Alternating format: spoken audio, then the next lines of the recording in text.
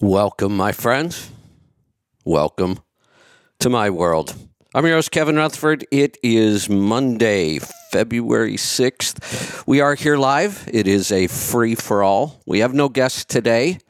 We don't really have a theme. I have a bunch of odds and ends I'll probably talk about till we get some phone calls in. But today's really all about you and what you want to talk about. So pick up the phone and join us. Phone lines are open, 855-950-3835. We'll get to those calls here in just a couple minutes.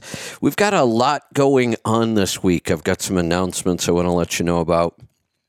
Also on Friday, right at the open of the show, we had a technological issue. Our system here is still too complicated.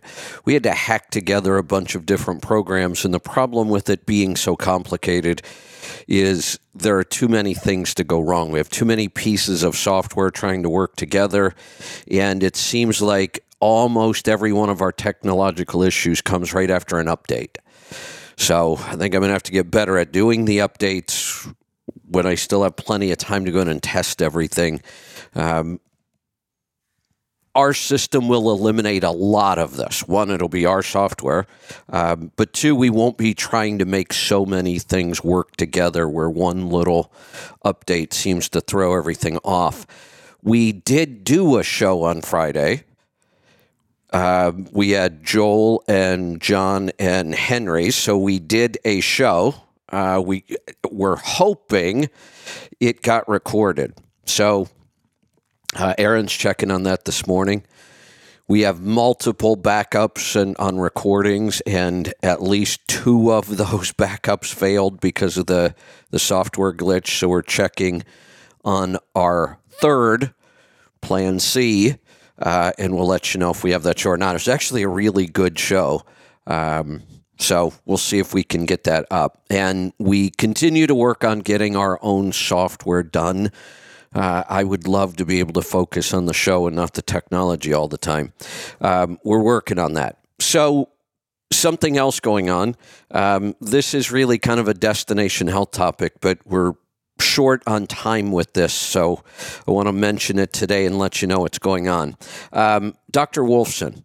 Dr. Wolfson and I spent some time together down in Vegas at an event. It was great to get to meet him face to face. We spent quite a bit of time together, worked on a bunch of plans. One of them is happening right now.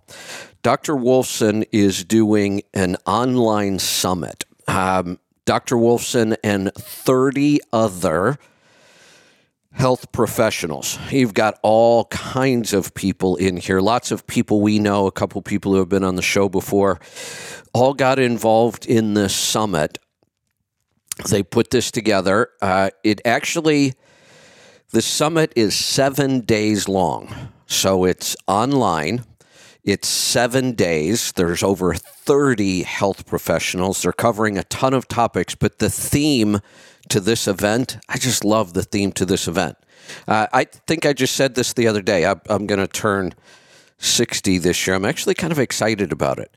But then I got thinking, I want to make it to at least 100.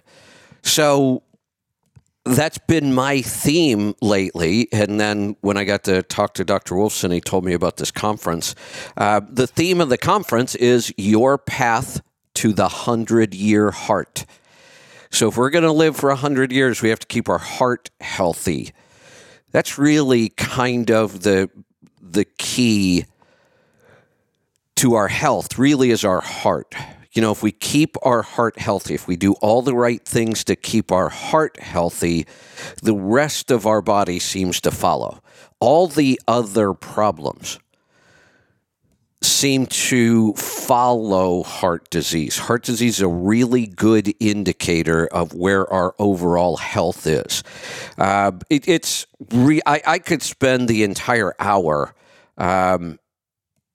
going through everything you're going to learn here. Obviously, if it's 7 days long. Here's the interesting thing. It's free. Yeah, it's free.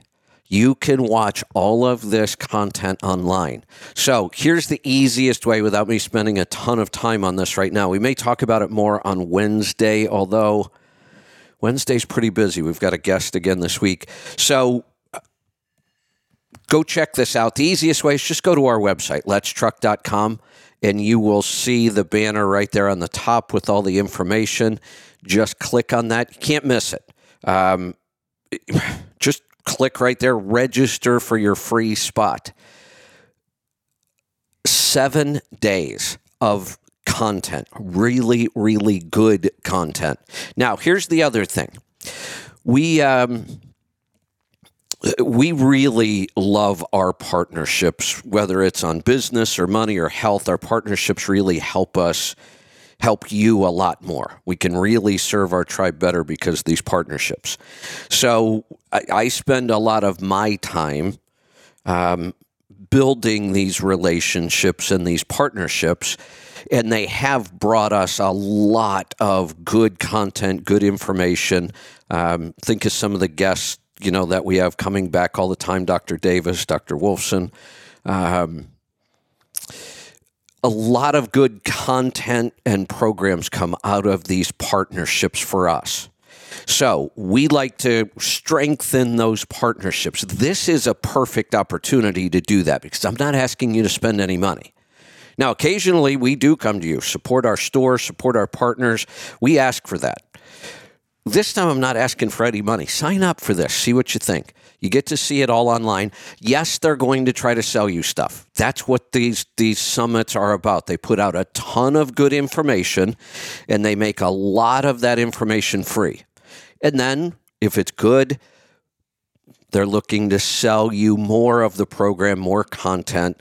But the initial sign up and to be able to watch this 7 days of content will cost you nothing. And Dr. Wolfson has other partnerships. This is how, the whole holistic health world works, really. We use a lot of partnerships and social media to get our word out, because the mainstream media isn't going to cover the kind of stuff we talk about. In fact, that's one of my topics today. It's hard for us to get the word out in the natural health world. We don't have, big pharma kind of money behind us. So we do a lot of this kind of partnering with other practitioners, and we've done them in the past. Similar, remember our stacks? What a great deal those were. The stacks were just awesome. You got tons and tons of content for a small price. This is a lot of content free.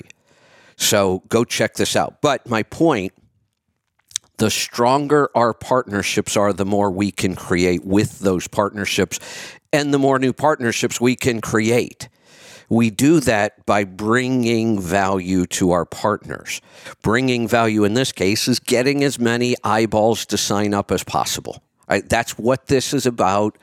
We're not trying to trick you into anything. This is just a model that's really worked. Give away a lot of content, just like we do here, and then give the ability to invest in even more and support us. And that's really what we're doing here.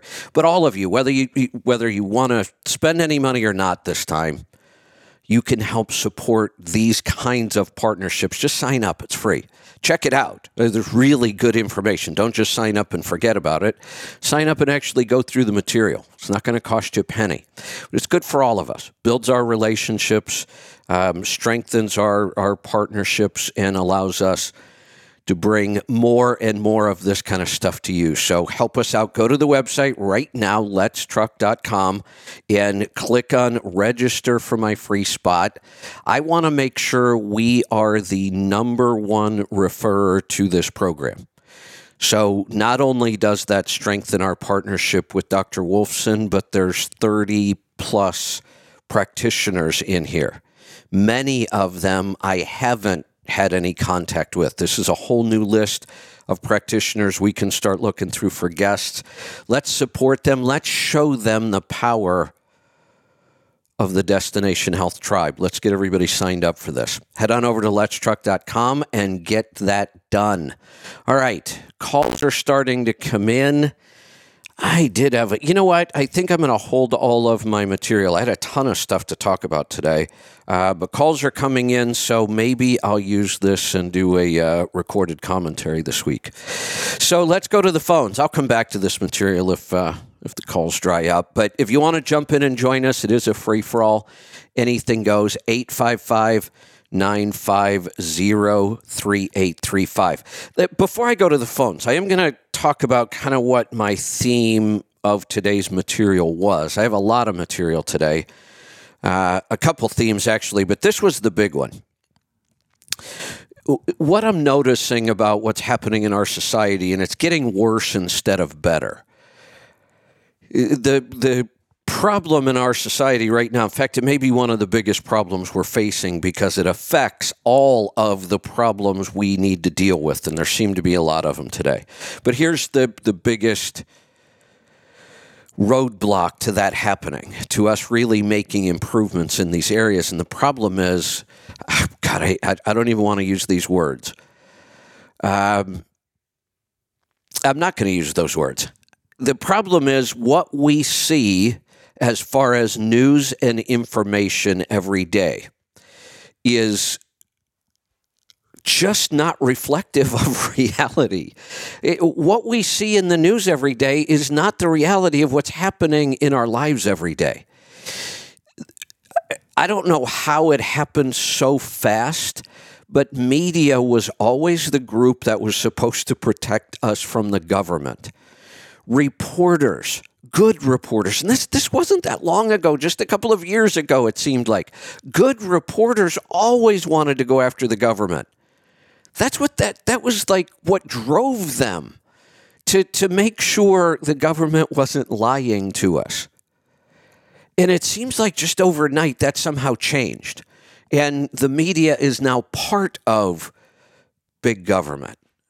It's just really kind of bizarre how fast that happened. Well, then we have social media. Well, that should have been fine. That's us. That's the people. Well, we didn't realize that the social media companies were part of this.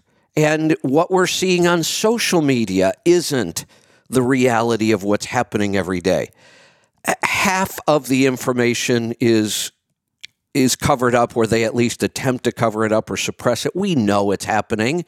We have so much proof of it now. So the mainstream media is biased, and it's really hurting the country.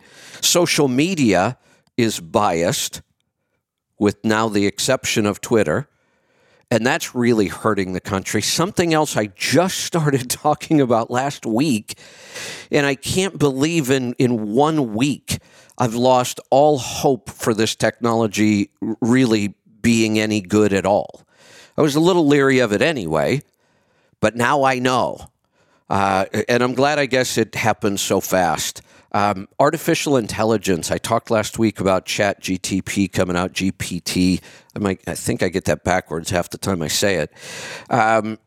This artificial intelligence chat bot, you can ask it questions or you can ask it to do things, to write content.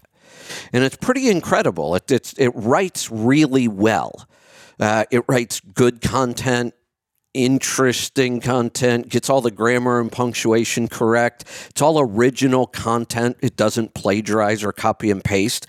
It creates new content. If I ask ChatGPT to write an article about a healthy diet, it will do that. Pretty interesting stuff, but I'm already in just 1 week totally disappointed with where we're going with this technology. I guess I didn't think of this. I don't know if anybody thought of this, because I don't remember in all the articles I've read over the last decade about artificial intelligence. I've been following this for a while. I don't remember anybody mentioning this. I never thought about it. The fact is, artificial intelligence is going to be just as biased as human beings. And the bias already that we're seeing, unfortunately, look, and I wouldn't be any happier if the bias was to the right. I don't want this. Information should not have a bias. We should be able to access information in just its raw form without a ton of opinions and spin and hiding things. But that's not what's happening. The same thing that has happened to the mainstream media and social media is now happening to artificial intelligence. It already has ChatGPT. Now, here's the other thing. Think of artificial intelligence, I guess, I hate to use this comparison, but we have to. It's like a human being, and no two human beings are alike. So when we say artificial intelligence, what we're really trying to create is human intelligence. We're trying to get machines to think like humans. Well, I don't know why this didn't dawn on us. All human beings are biased. Every one of us. So artificial intelligence is going to be biased by default. And unfortunately, the first version that we get to interact with is heavily biased to the left. I've done a bunch of experiments. A lot of other people have done a bunch of experiments. I've actually been spending way more time on this than I wanted to, because it's here and it's happening and it's relevant. And there may be some potential to use artificial intelligence to do what we do better. I mean, that's my interest. Well, I have two things I'm interested in. One, can we use this technology to improve things? That's my first interest. Is this a tool we could use to do what we do better? Second is to make people aware of some of the problems this is going to create. Not may create, it is going to create. But here's the biggest thing I want to get across to people now that like I said, we had about a week. I've been playing around with this for about a month. I actually found out about this at the last conference I was at, the health conference in Vegas, and I started playing it around with it a little bit on that trip, and then I got back and got busy and just got back to it again last week, and I've been asking a lot of other people to go play around with it, and I'm, been working with a couple other health practitioners on this. And unfortunately, the ChatGPT on the health side is politically, it's very, very left-leaning already. On the health side, same thing. It actually praises pharmaceuticals. It demonizes the carnivore diet and the keto diet. It praises the vegan diet and the vegan way of life. And, a lot of people are going to say, oh, well, look, see, even artificial intelligence agrees with us on these things. Well, no, it doesn't. Artificial intelligence was created by humans. And it will be created by humans, and it's controlled by humans. We are going to end up with... We're already there. In 1 week, we are already here. This is already politicized.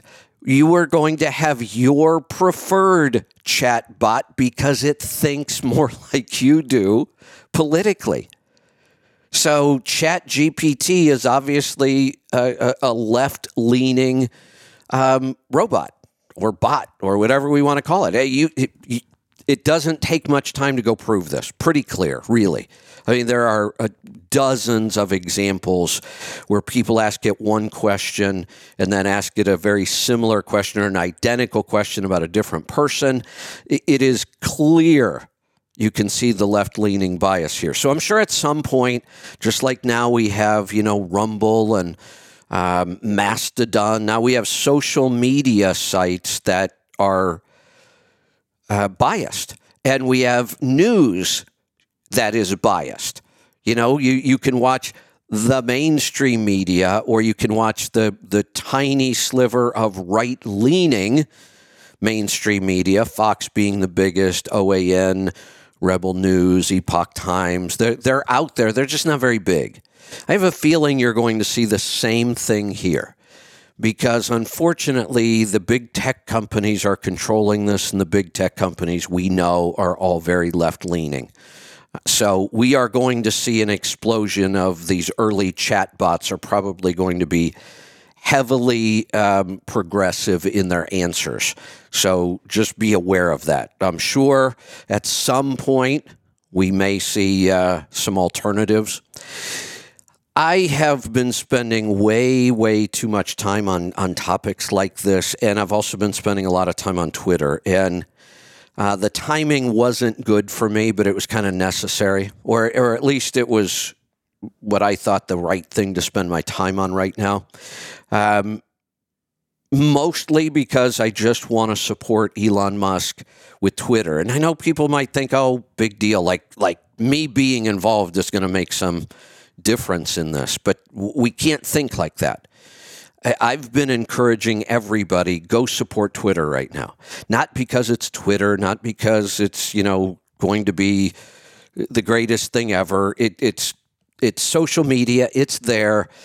The reason I want people to support it is our first little glimmer of some transparency and freedom of speech in social media. And we need it bad. We need to support this. So I've been spending, like I said, too much time on there. We have way too many projects. We just announced yesterday we're not going to Louisville this year. So it's tough for me to spend as much time on there as I have, but there are some good reasons for it. For the most part now, I need to get back to our sites, our programs, our projects that need done.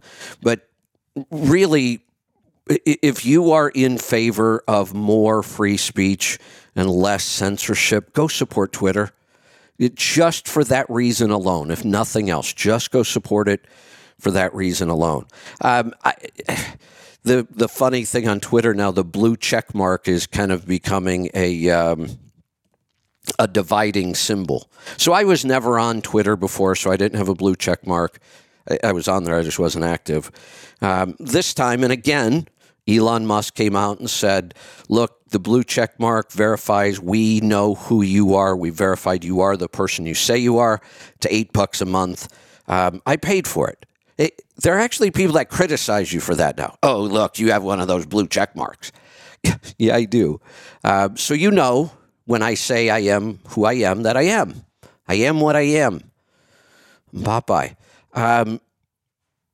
And $8 a month, come on, I'm supporting Elon Musk in the fact that he is the only person I know in big social media right now that is supporting freedom of speech.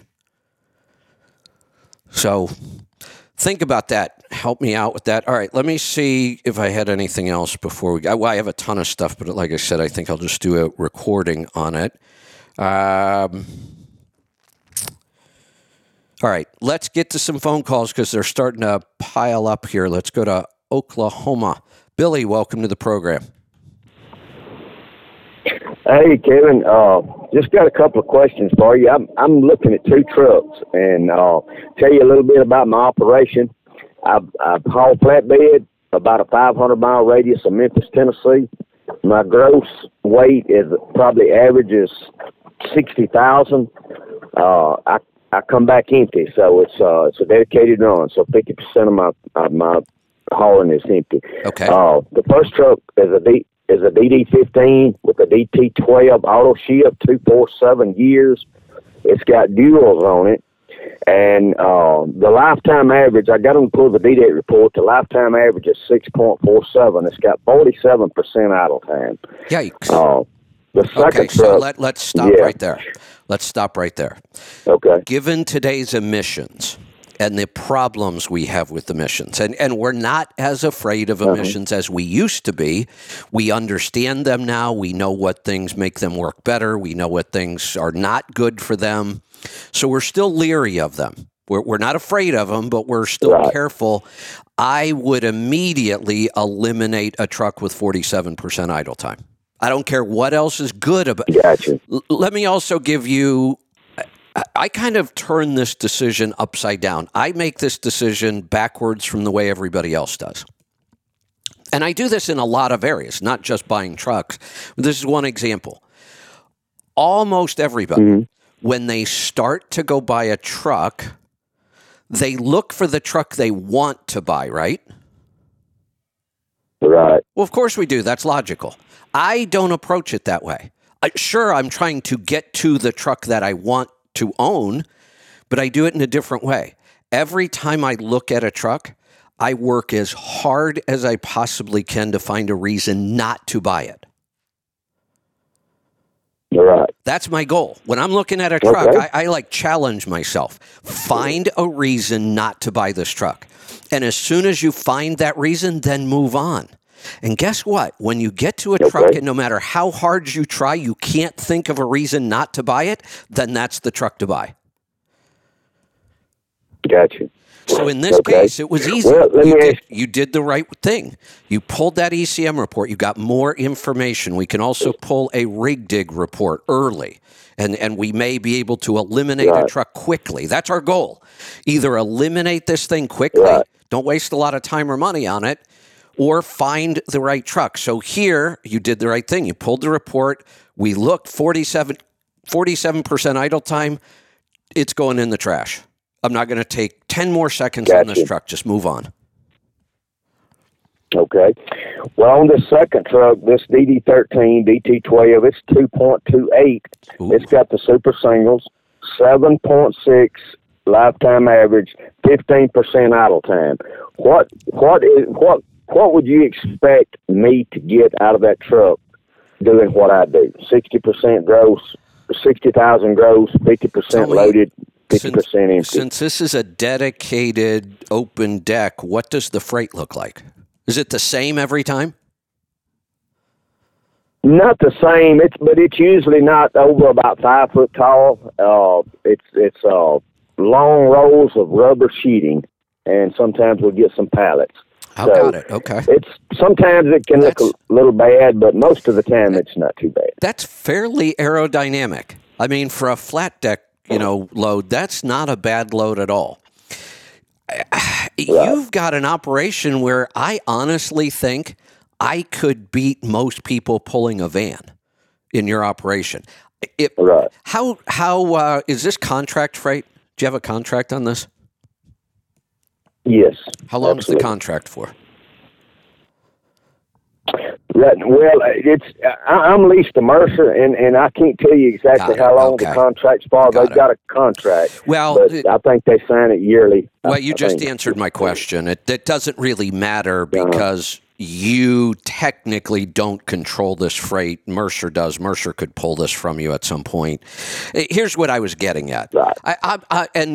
I'm more of a risk taker than most people. If I had this freight right now, and I know we can't guarantee it's not going to keep coming, I would have to think long and hard. I would seriously think about building. Let me think how we could do this with the least amount of risk. See, I've always wanted to build a 4-axle setup instead of 5 axles. And you've got to be careful with weight. Although on paper, I've been able to build a 4-axle truck and trailer combination with a spread. The trailer's going to have a spread. I've been able to build this where we can scale almost every load that everybody else scales. You got to get the tractor really light. You got to get the trailer light. We actually would do a true single axle tractor, a 4x2, not a 6x2. So we'd be able to scale you said you're normally about 65,000. We could easily scale that on 4 axles if we build the truck right. And then you're empty coming back. I would be shooting in an operation like this, I would be shooting for the 9 to 10 range. Right. And is that what's the truck you're talking about building, or this truck that I'm looking at? The truck you just described is a good enough start that I could do it with that truck. I mean, I like the DD13. I want the smaller engine. You've got the The gear down on this, or the slowdown on this, decent gears. This is a nice setup, I think, for what you're doing. So we have the right specs. Now you still go through all the other stuff on this truck. Let's make sure it wasn't in a flood somewhere. Let's make sure it hasn't crashed 3 times. Let's make sure there aren't any title brands on it. We can do all that kind of stuff through RigDig. You've already pulled the ECM. It sounds like we've got good information in the ECM. This is a truck I would be very interested in, and I think I could build this to a 9 mile per gallon truck in your operation. Okay. One other question. Do you mind if I tell the company it came from? No, that's fine. Go ahead. It's an old Maverick truck, and I had a salesman tell me that now this is what he said. I don't know if Maverick actually said it or not, but he said that Maverick claimed that they get about a quarter of a mile better with the super singles. And I know what you said. It's the best super single rolling resistance compared to the best dual tire rolling resistance. Is a quarter of a mile possible? Yes, absolutely. Absolutely. Let me give you the formula we have worked out over the years. Worst case scenario, I still think we have tires on the market that are 150 on rolling resistance. We also have tons of tires on the market that are in the 100 range, or high 90s. Right. The difference between those two is a half mile per gallon. Right. Wow. Yeah. Okay. Yeah, it's big. Okay. So here's something else that I'm now even more interested in this truck than I was before. Here's why, and we haven't talked about this in years. I used to recommend Maverick's used trucks constantly. Maverick had several years there where they were speccing really, really nice stuff that was getting good fuel economy and the emissions were lasting. Yeah, and I kind of forgot about them. We haven't heard about them in a long time, but here we go. We look at this truck again. This is a really well-spec'd truck. Well, I own one now. I bought it in 19, and it's a 14 model, and it's really serving me well. It's got the 2.64s in it. Okay. And they went to the 2.28s. I did not know that till I started looking for trucks, but they went to the 2.28. Now, if that truck with a 2.28, the DD13, I like to run about 62, 63 mile per hour. Is that going to be in a good RPM range for that DD13? What transmission? Oh, you said it's the DT12 auto shift. And is that a is that a direct final drive or a single overdrive? I'm not sure. We have to figure that out. I thought that okay. A lot of times, I'm writing this down. The fleets tend to spec more direct drives. So they don't want their drivers to have to think too much about what gear they're going to be in when they're cruising. So they just do it as a direct drive, and then there's no choice. That's okay. It's not as flexible as we'd like it to be, but I don't think you need a lot of flexibility in your operation. You just told us what speed you want to run. Right. Right. And so even if this is an overdrive, it's going to be, or a direct drive, it's going to be fine for what you're doing. Now, you look at what Joel has been able to do with the Volvo platform. He can actually pick from 3 different gears to cruise in. Right. That's a ton of flexibility, and we love that. We can do that now with some of the new transmissions that are coming out. This isn't the case. This one is more than likely it's probably going to be a direct drive, but I would be very interested in this truck for your operation. Gotcha. Okay, I got you. Yeah, okay, because I want to stay, I used to wouldn't drive nothing but extended hood and big motors, and after I got started listening to you and running numbers, and now I'm all about fuel economy and keeping my costs down. Awesome. I still like the looks of them, but hey, as long as I'm driving them, I don't have to look at them. I'm behind the steering wheel. I was just going to say, all day long you get to look at the big hoods that are going past you at 75 miles an hour. Right. And I want to own the truck and the truck not own me. There you go. Love it. You Good know what stuff. I mean? Yeah. If I may, when I'm gonna probably go to this truck where it's located at, I may try to get back in tomorrow on the power hour, find out if this is a direct drive or an overdrive, Good. and maybe ask you a Good. couple of more questions. Awesome. We'll look forward to it. Okay. Thanks very much, Kevin. All right. Talk to you Thank tomorrow. you. Bye-bye. Good stuff. Let's go to Colorado. Tom, welcome to the program. Yeah, hi Kevin. Long time since I've talked to you. What's Hope on your you're mind doing well. today? Yeah. Hey, a couple things. Yeah, a couple things. I was just listening to the last caller and talking about getting costs down. I wonder why more guys aren't paying cash for their fuel. For instance, I just passed gas stations, fuel stations, and it was a $3.85 compared to $4.39. Now that's a little bit of a difference from two different stations, and it just seems like, I mean, granted, some of the big companies get discounts and whatnot, but it seems to me, just paying cash might be the way to go for owner operators. You know, this is one of those areas where it can get pretty difficult to compare. If you're using, say, a NASTC fuel card so that you can't use cash if you want to use that card to get the discount.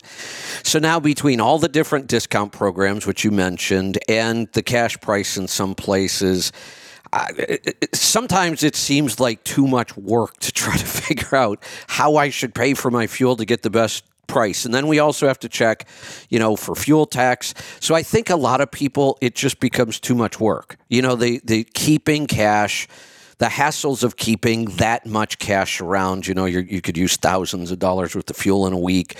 It's a lot of hassle getting the cash Right. and always having it. But if you really wanted to maximize your fuel purchases and get the best price possible, you would have all of the options available to you. You would have a discount card or maybe even multiple discount cards, and you would carry cash around for that time when cash is the best deal. So I think there is a strategy there to save money. I think for a lot of people, it might just seem like too much work. Yeah, I saw a 12-cent difference at one station between cash and credit. That's big. Which I mean, that's big. Remember, it used to be 4 or 5 cents. Right. But now it's really good. They want your cash. People Hey, have bitched forever about a $3 ATM fee. Well, basically, this is like an $18 fueling fee. Yeah, basically is, And then everybody wants the points on their card so they can get a free shower. Well, hell, for $18 you can get a shower. Exactly. For $18, I can pay somebody to wash my back for me. Right. Hey, the reason I called, so I've got a story. So my brother, about 3 years ago, thought he had tonsillitis or something. He goes to the doctor, and they do a test. Well, he's got a tumor, cancerous tumor in the back of his throat. Well, by the time he went to the doctor, but he did have really good insurance. So by the time he went to the doctor, it was too close to his spinal cord, so they couldn't operate on it, according to the doctors. So he went through all the chemotherapy, all the what's the other chemo and radiation, and right. Tried them all, and they come back at him, and it got pretty big, and they said, oh yeah, good news, it shrunk 4 millimeters. This treatment session, lose all his hair, and he was always a healthy guy, run marathons and shit like that. Well, finally, he went and they said, no change this month, and he said, forget it. I'm just done I'm not coming back to you guys. You just, it's like a revolving door because right. they just wanted to get the insurance and you know what I mean? Yep. And all that. And so, in the meantime, he moved from Portland, Oregon down to San Antonio, Texas. And his wife, she's actually from Poland, and she was always he's a healthy eater, but he liked his licorice and, he'd cheat a little bit and have to hide it from her. So, anyways, my older brother and I, we tried to convince him to go see a natural health practitioner. Well, finally, after he said he's not going back to the regular doctors, he relented and went to a natural health practitioner. They put him on, I mean, he was on like 6 carbs a day, eating all the right stuff. And when he told his doctors what he was doing, he said, "Oh, you'll be dead in 6 months." You know. So long story short, he he was doing he put a dry sauna in his house. Yeah. Good. Doing mistletoe therapy, and a lot of other therapies that I've never even heard of mistletoe therapy. You know what I mean? Right. And doing a lot of other stuff. And in the 6 months that he was supposed to be dead, there was only apparently 6 of these MRI machines that are like in the United States, and one of them was in Dallas. And so he went up to Dallas because he was really feeling better, and they told him, "Okay, you got to go up here to get an MRI because we don't see it on our MRI machine." Went up there, got an MRI. It's gone, just completely gone. It's gone. It's gone. Gone. Oh. Gone. Right. So he goes back just because he's a smartass to of course all the doctors that said that he was going to be dead, and said, here's my MRI. And he said, no, this is something, they called all the doctors in, and well, look at this, what's something's wrong. Yeah. Something's wrong because Yeah. it can't be gone. You know what I mean? And Yeah. so anyway, that's my natural health practitioner story. Yeah, except the way we should say that is something isn't wrong, something is right. Right. No, exactly. So the only thing that he's mad about, because he was a big Jack Daniels guy, right? Loved drinking his Jack Daniels. Right. And so since he went on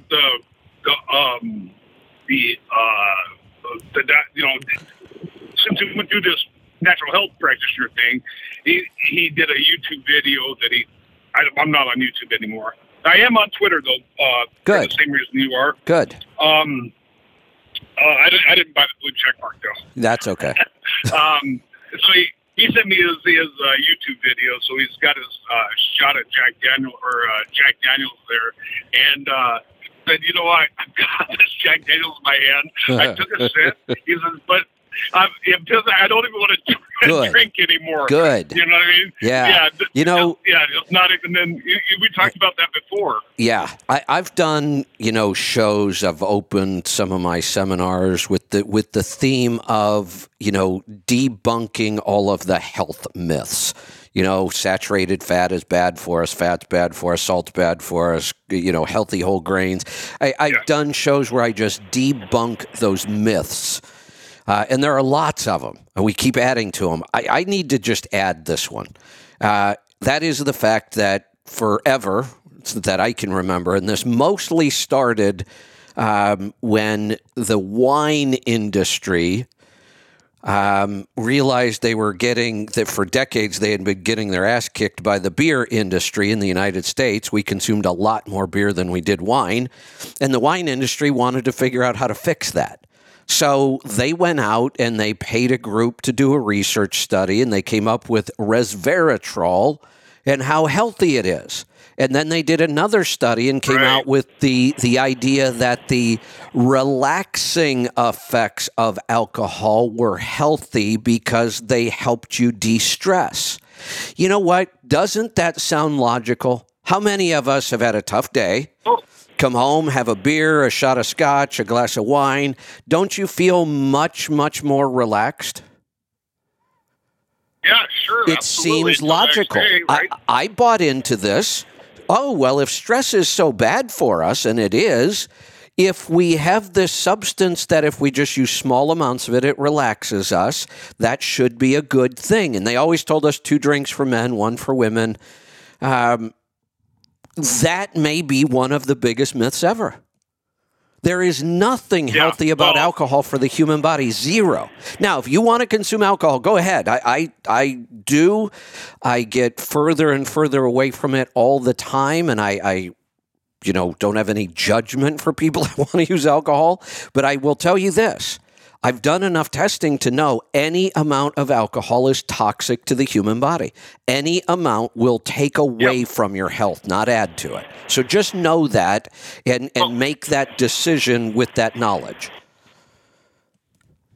And we were talking, well, it's been 8 months since I talked to you, but we were talking last time about that red wine, and you said, even one glass of red wine, you felt like hell the next day. Not only in the way I feel, but now I have the data with all the wearables and all the hacking I've done. Every number that's important to our health goes down or deteriorates as soon as you start consuming alcohol. Goes down quickly. I can wipe out my HRV in one night. What's HRV? Heart rate variability, probably the most important health number. If you haven't listened in the last 6 to 8 months, you've missed a lot of that. I've been talking about HRV. I did. I've been talking about HRV a lot. What's the ring? So what do you use? A ring? The Oura ring? I've used both. The Garmin watch is my preferred device. The new Garmin Instinct 2 has the best sensor for HRV, the best.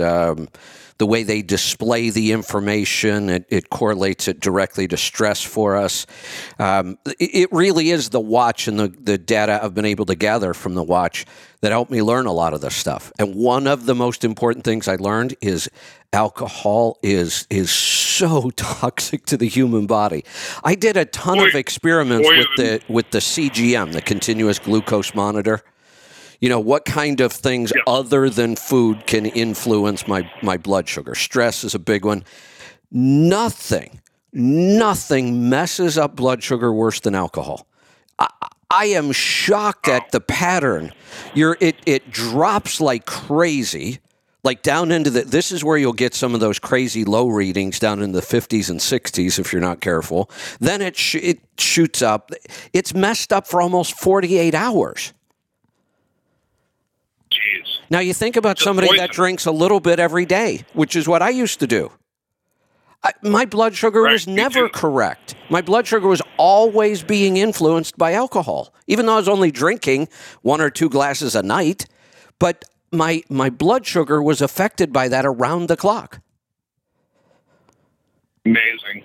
And you just sort of have to wonder about our diet and the standard American diet. And I guess I don't know how to really say this, but all the thinking that liberals do, and how many transgender people we have now compared to before, and you got to sort of wonder if there isn't a little correlation there between that. There is.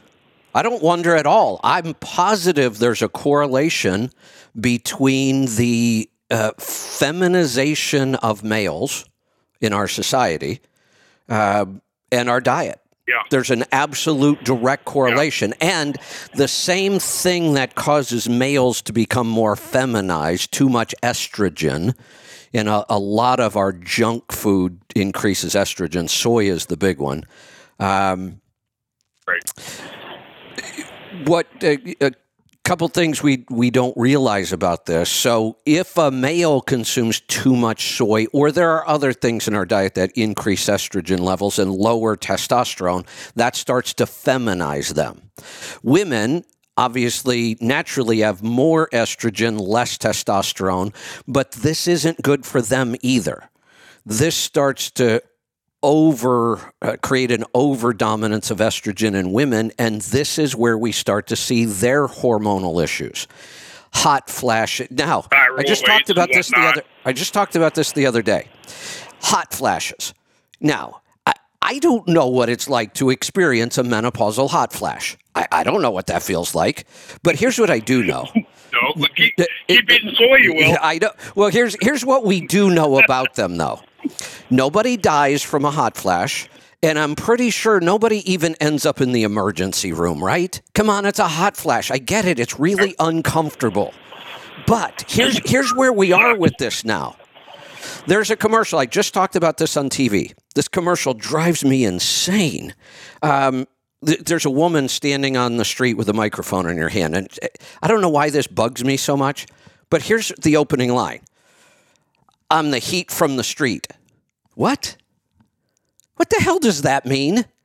I don't know why that bugs me so much, but that's how the commercial starts. And then she's shoving the microphone in everybody's face going, do you know where hot flashes come from? And one woman says, from the depths of hell.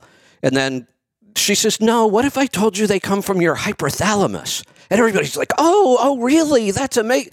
Well, okay, why is that so amazing? So the commercial goes on and on like this. And all they ever say is go to this website.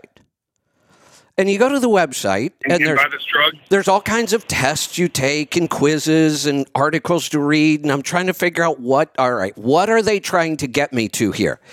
Remember, we're talking about hot flashes. You know what this entire campaign is for? No. SSRIs, selective serotonin reuptake inhibitors. They are now prescribing them for hot flashes.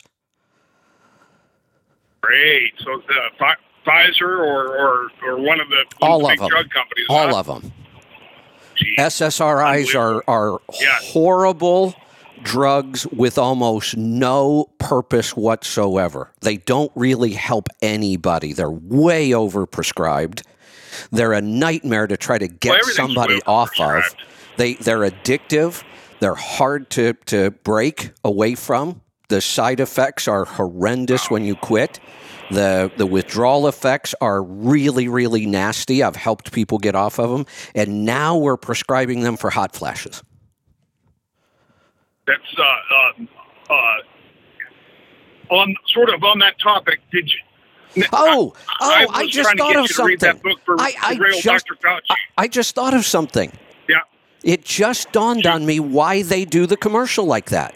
I couldn't figure out, why don't they just tell me what the damn commercial's for? Why do I have to go to this website? Because if they were to do that commercial and tell me that was for an SSRI, it'd be illegal. They're not allowed. Is that right? They're not allowed to advertise drugs for off-label use. Doctors are allowed to prescribe them. Doctors can prescribe any drug for anything they want. There's no restrictions on that whatsoever. But the pharmaceutical companies are not allowed to advertise a drug for an off-label use. That's why they do it like this. That's a perfect. So the ivermectin. I've been taking the vitamin D and the zinc, and I think I avoided COVID until I got back in the truck a month and a half ago. Got back in the truck and had some ammonia because it was going to clean out the refrigerator that a guy left something in there.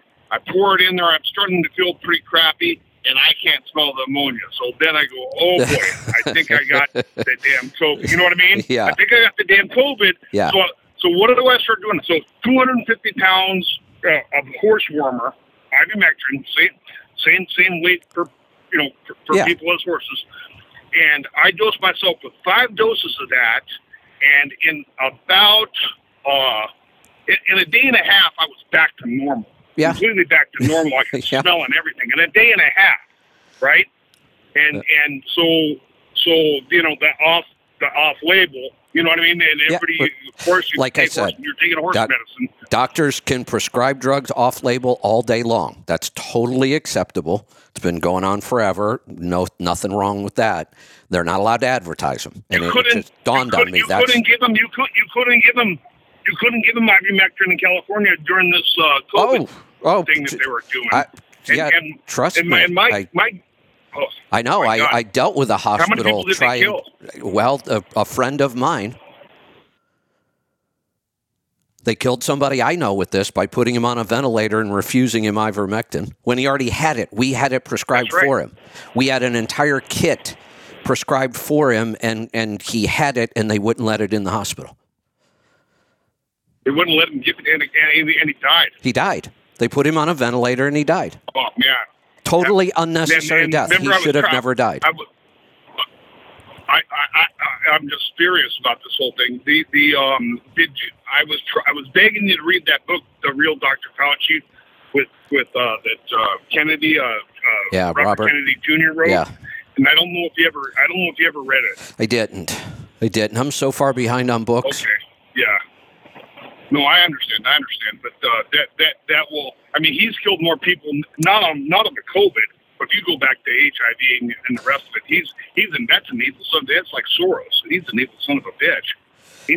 There's got to be a special place in hell for these people. You know, they're all trying to give Ansel Keys a run for his money. Who's Ansel Keys? Ansel Keys is the guy that started us down the. I mean, we can bring this whole thing back to one person. Ansel Keys is the guy that convinced everybody that fat and cholesterol were bad for your heart. Oh, that's right. Yep. Oh, the seven countries study where he cherry picked the seven countries. He originally did I forget how many countries he studied originally, but in order to make the data match what he believed, he had to cut out most of the countries, and he cherry picked the seven that proved his point. But if you looked at his original research, there was no point.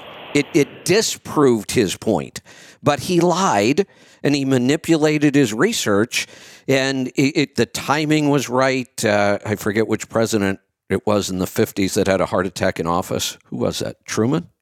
No. No. I don't remember who it was, but we had a president have a heart attack in office. That was a huge deal.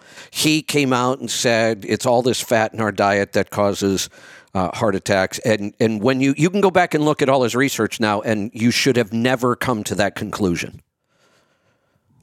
Never. So that one person, that one person sent us down this path of low-fat, healthy, whole grain eating, and look what it has done to the world population. That we've stayed on since then. Correct. And we still can't get away from. Even though the evidence is so overwhelming right now, they are not only are they pushing this poor diet, they're doubling down on all the fake meat now. And that's what they do. They double down. Right. How come a liberal cannot admit they're wrong? Just ever admit they're wrong? No. We're going to continue with this same program.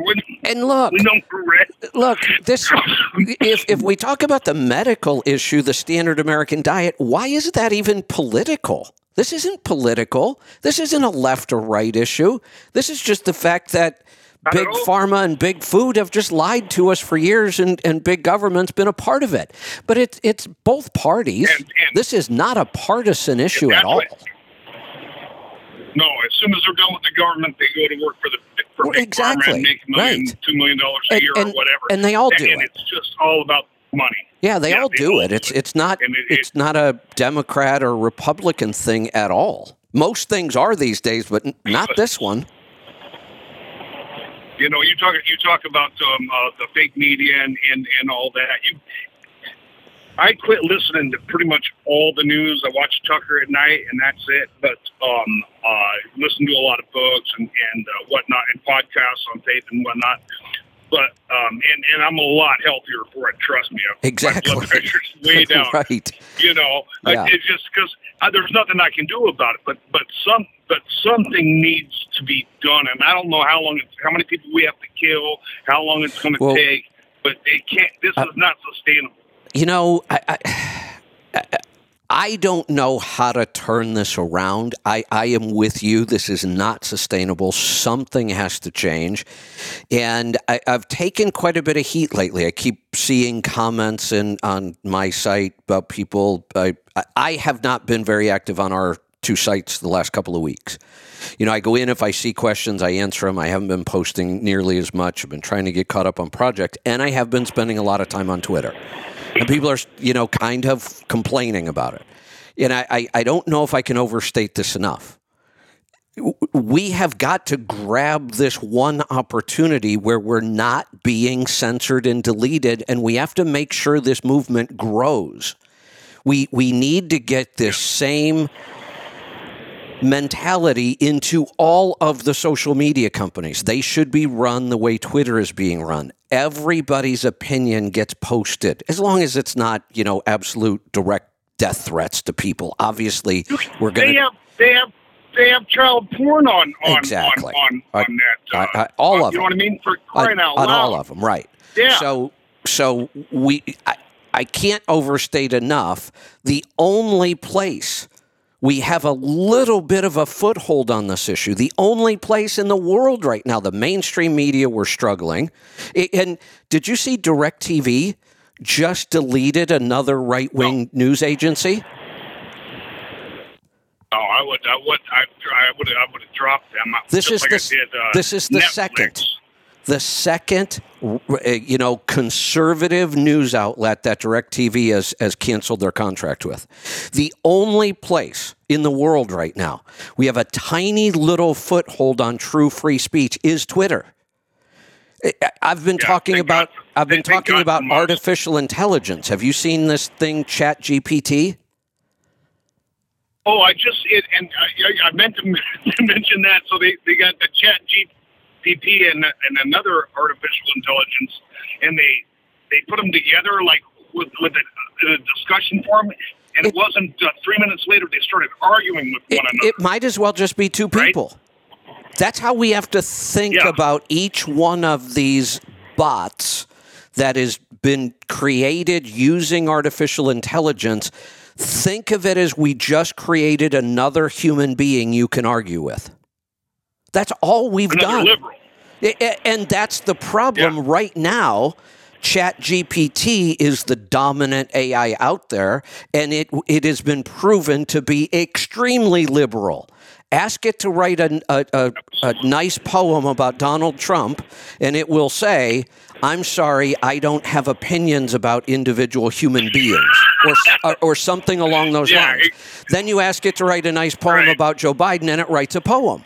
Wait a minute, you just lied to me then. Yeah. So AI is already a liar too. Do me a favor tonight. Get on that and ask that AI what it thought about Biden's speech tonight. I wonder what's going to pop up. That's a good one. Do this. To ask it about a carnivore diet or a vegan diet. Oh, it's just horrible, isn't it? Yeah, ChatGPT is very vegan. It's very vegan. Oh. So I don't know. I don't know why in all the talk over the last decade about artificial intelligence, all the articles I've read, not once did this ever come up. Not once did anybody mention that these things are going to be just as biased as human beings are. The people that programmed them. Yeah. And they're all, all those people up in Northern California, it's groupthink. Just completely groupthink. How are we going to get away from it? And I know people are starting to get frustrated. I'm spending too much time on Twitter. I'm talking too much about Twitter. I am, and I'm going to continue. It's the only place we have a little bit of a foothold to beat this back. What's your Twitter handle there? And I can put you on the, yeah, let's _truck. Okay. All right. Well, I'll look you up. Well, Kevin, I won't keep you any longer. Thank you very much for the conversation. I really appreciate it. And good luck. Keep us informed like you have always been. And it's nice to be back. Will do. Good talking to you. I finally figured out how Yeah. to... Cut you off. Good talking to you. I look forward to hearing back from you soon. Let's go to Wisconsin. Steve, welcome to the program. Hi, Kevin? Yeah. What's on your mind today? Hey, how's it going? First time calling in, been listening. So first off, just thanks for all the information you put out there. You're welcome. I got a question as far as like putting rates together and stuff. I guess this is something I should probably know at some point. Just a little background. I basically just haul for a freight forwarder locally. Okay. And I get a certain percentage of the line haul or whatever you'd call it, the bills. And as I'm kind of just trying to like understand the industry more and all that, is there a difference in putting together rates as a local driver? Now, I know I've heard some dump truck guys, they do hourly and stuff like that, but just for like my own future reference, is there? Yeah. So, Go ahead. setting rates is one of the more difficult things there is to do, and you've got a situation that's even more complicated because it's local, and that's a much smaller segment of the industry. So we don't have as much data to pull from. So this can be really challenging. One of the easiest ways to do local work, and you already mentioned it, is it's hourly. That's not a bad way to go. It's simple.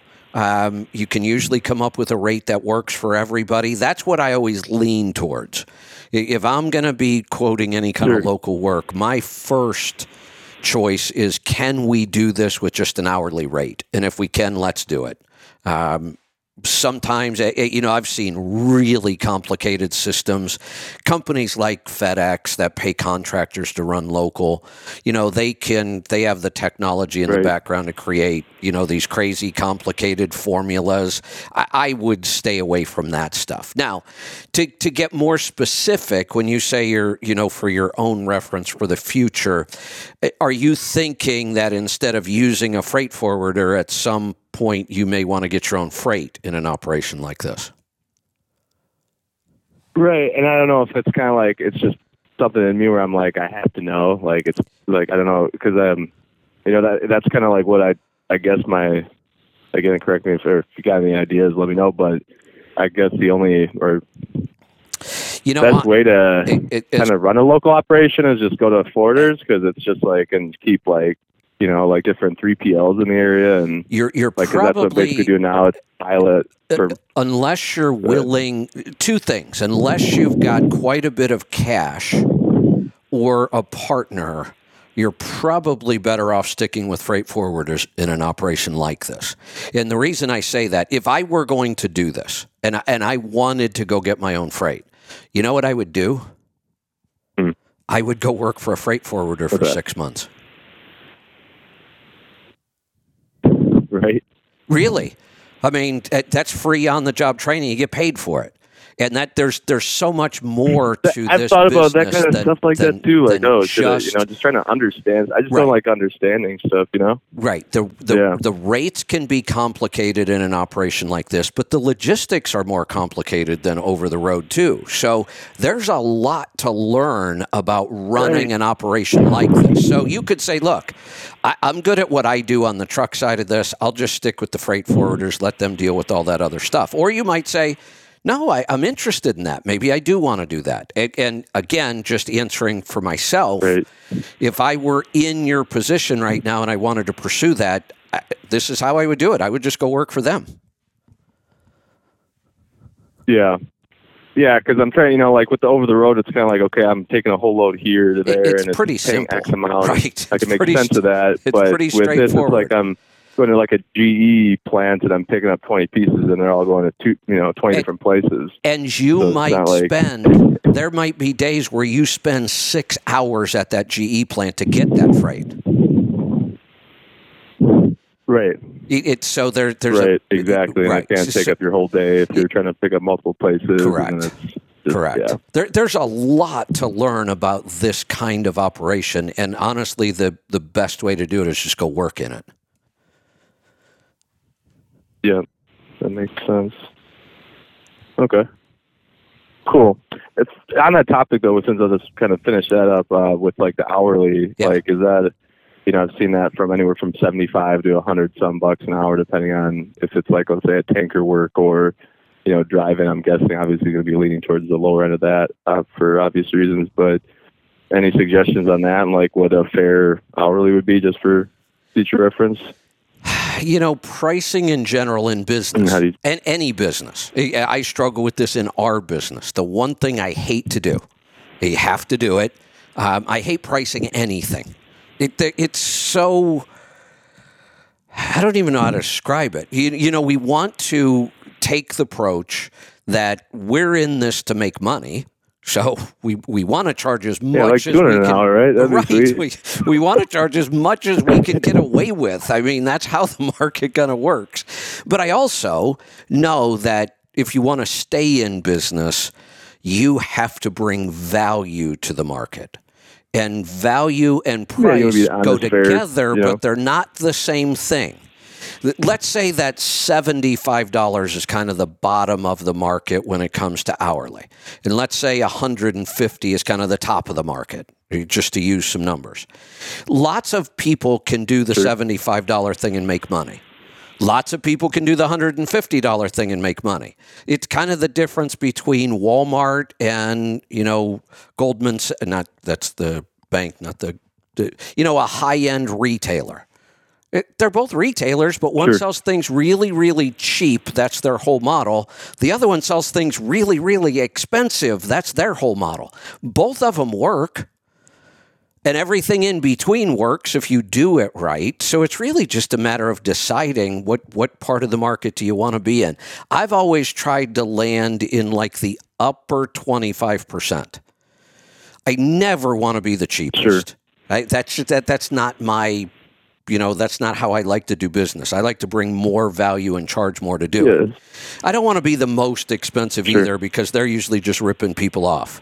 But I found if you can kind of land somewhere in that, the top 25% or so on pricing, and then provide a lot of value to your customers, it works.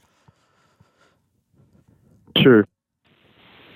Any tips on that? Like, would be as far as like adding value beyond like showing up on time and being clean and all that kind of stuff as a driver, like trying to expand your business. And isn't that sad? What you just covered actually works. All we have to do is look a little cleaner. Unfortunately, it makes it really easy. Yeah, but I'm always thinking, like, what am I supposed to bring? Like a Quick Trip gift card every time? I don't know. Some of that stuff actually works. Not necessarily every time, but money talks.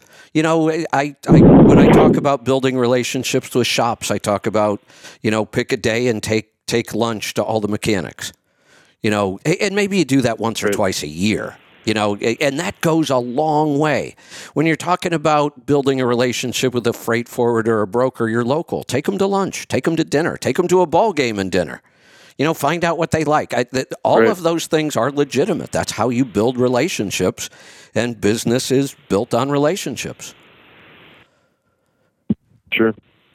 Yeah, absolutely. One of the things you say, what can you do to increase that value? One of the things, big picture, think differently. Don't do what everybody else is doing, because then to that customer, you just look like everybody else. Just think differently sometimes. Right.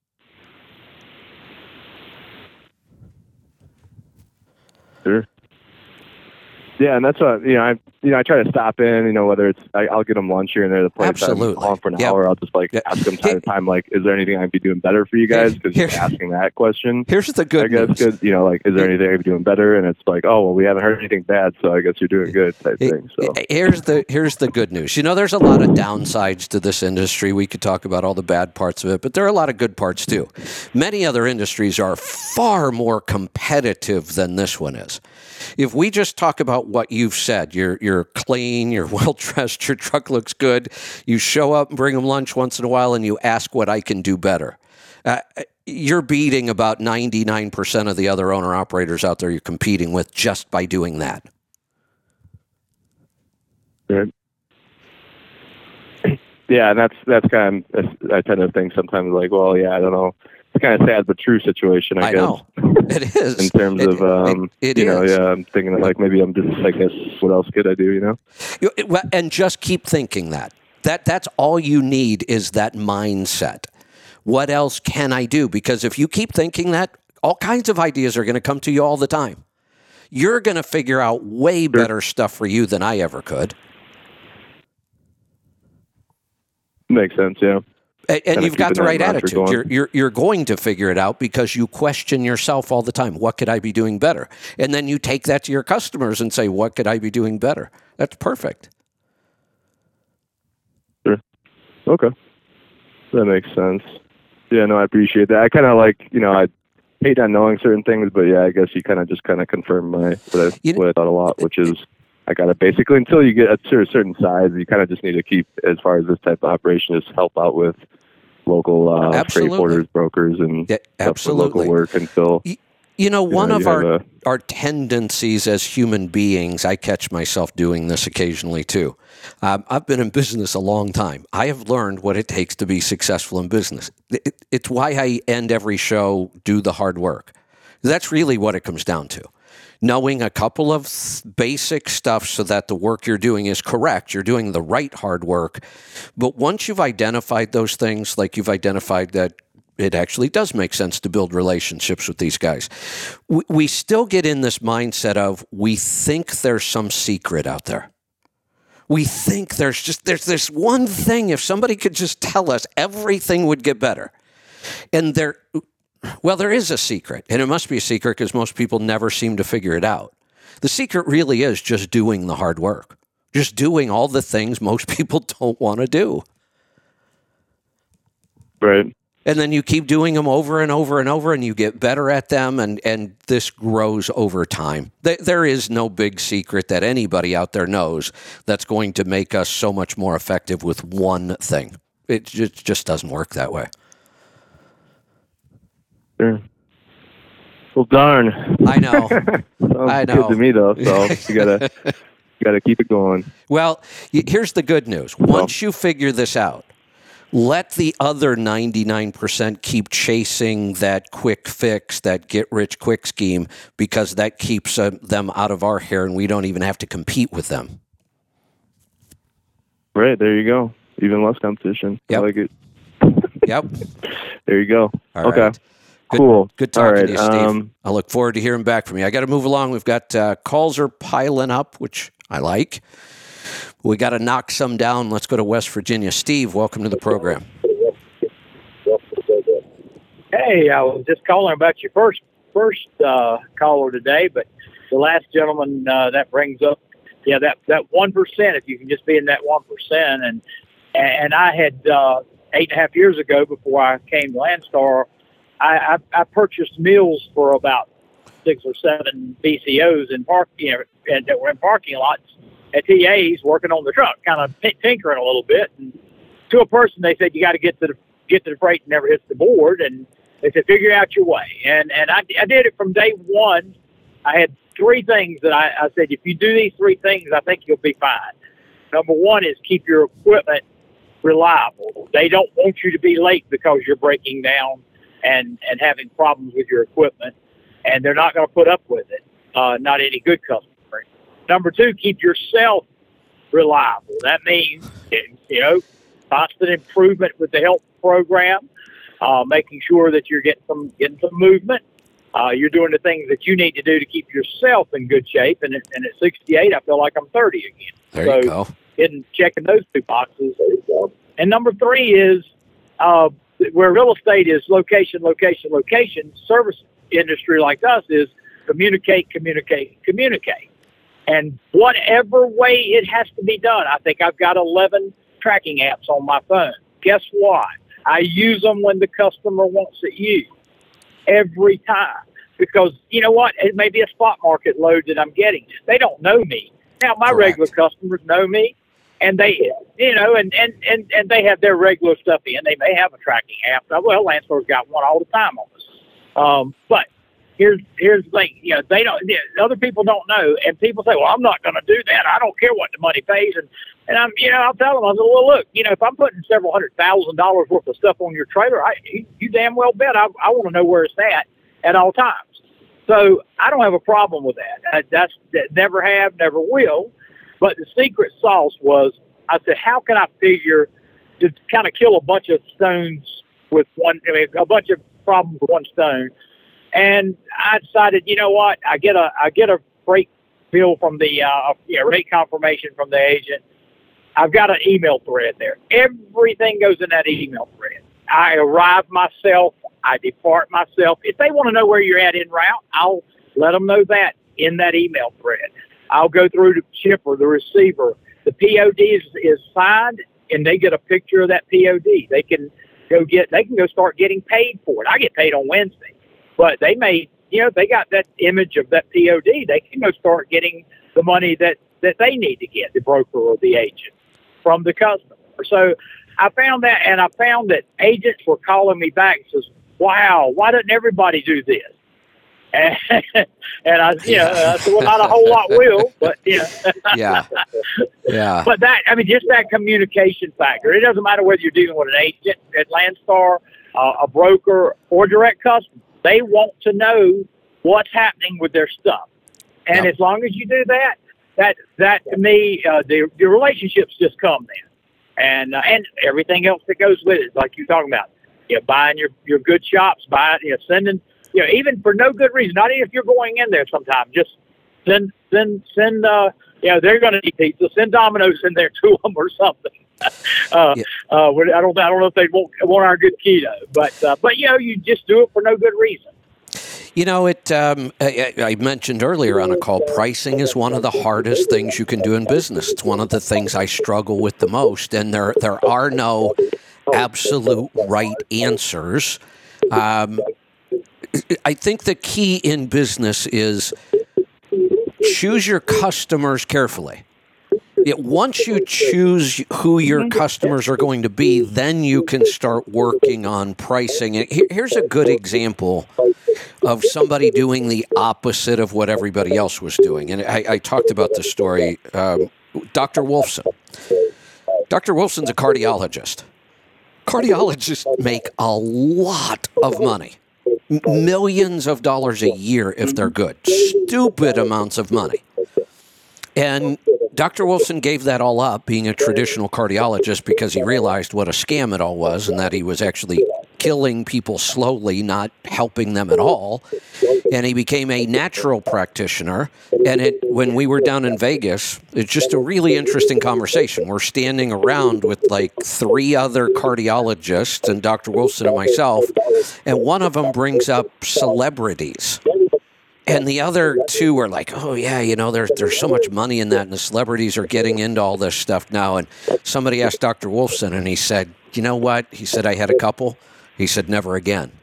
He said, they're so entitled. He said, you can make an awful lot of money with them. There's no doubt they will spend. These are the people who are now spending $1,500 a month to get Wegovy, a diabetic drug, so they can lose weight, with all the nasty side effects that come with that drug. I'm going to do a whole article on this, a whole show on the side effects of Wegovy and Ozempic.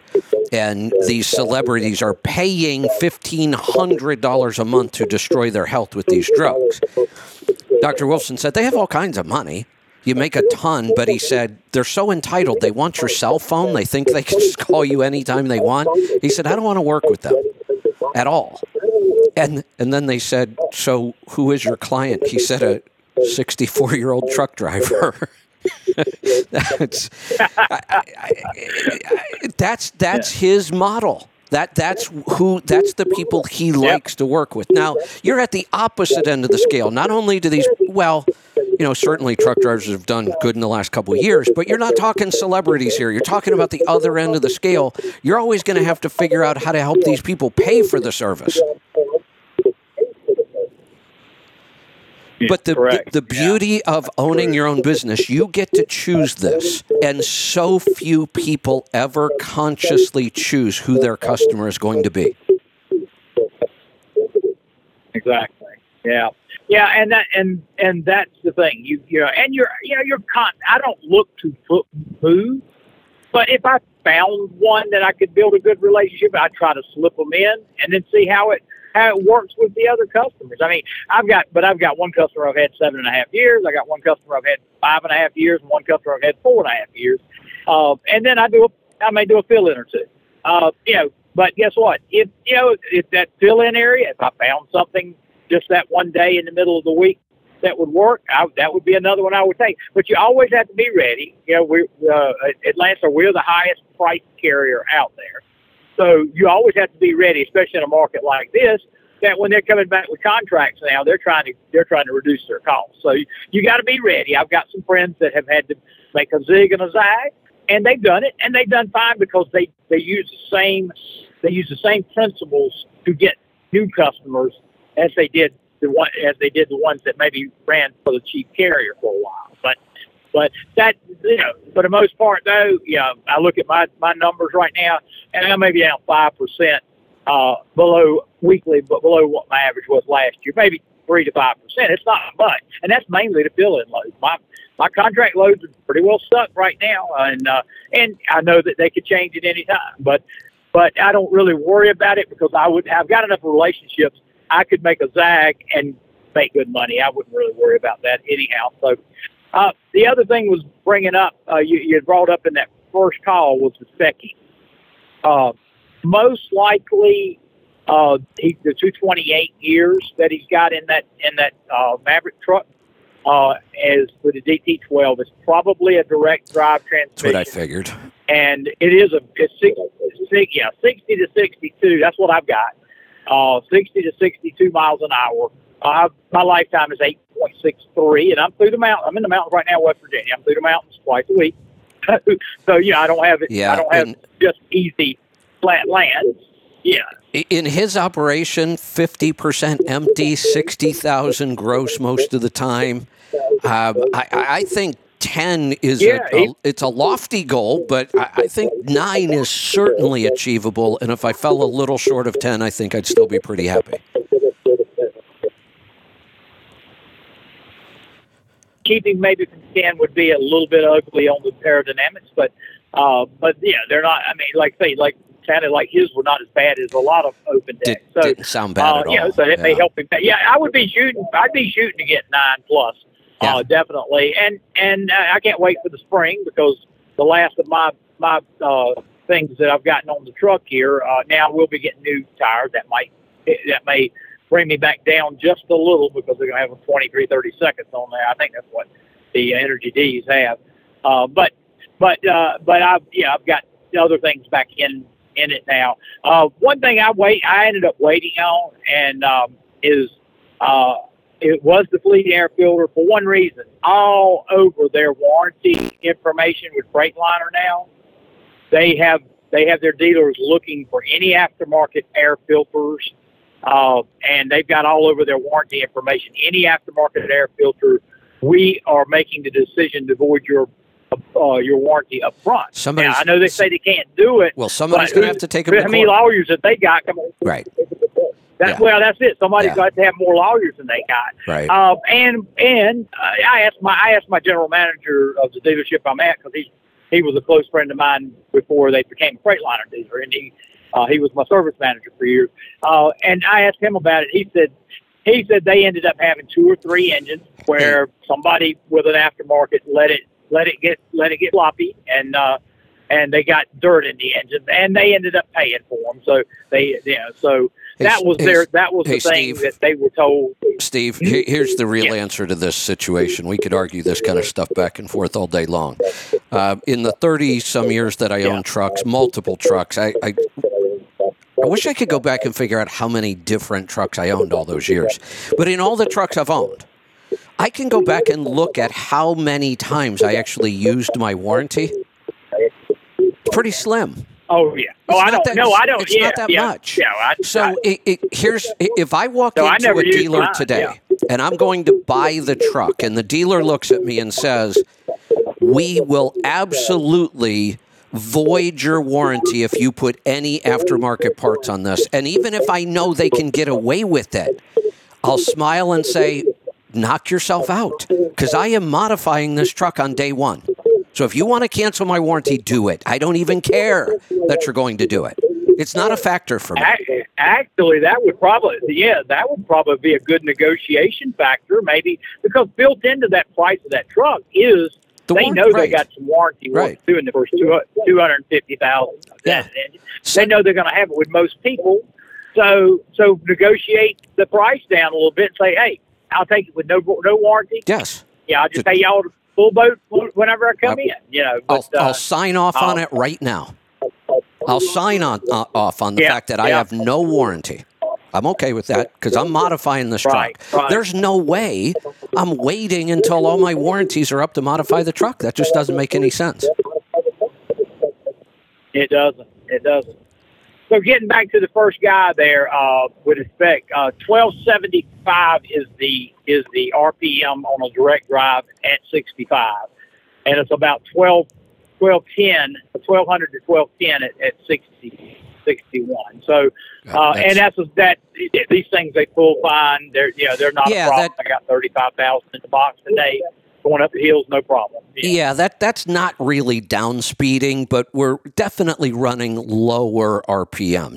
Not the kind of down speeding we're talking about on some platforms, but the DD13 we can't really down speed that much. So this seems like a good spec on this one. Let's go to Texas. Fred, welcome to the program. Hey, Kevin, how you doing? Good. What's on your mind today? Well, I wanted to give that local fella some advice on what I found, because I did a lot of local work up in the New York City area. When I rate it by the day, I always rate it at least an 8-hour minimum. This way, you don't get hurt by working 2-3 hours and can't find anything else to do for the day. So I said, the truck is yours, a truck, trailer, and a man, for X amount of dollars per hour, for 8 hours minimum. Good point. Then the clock rolls every quarter hour after that. Yeah, good point.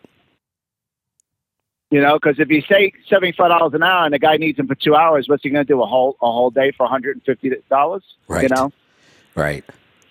So that's some advice. I also look at. I always rate it myself high because I know the service I'm going to give them is going to be impeccable.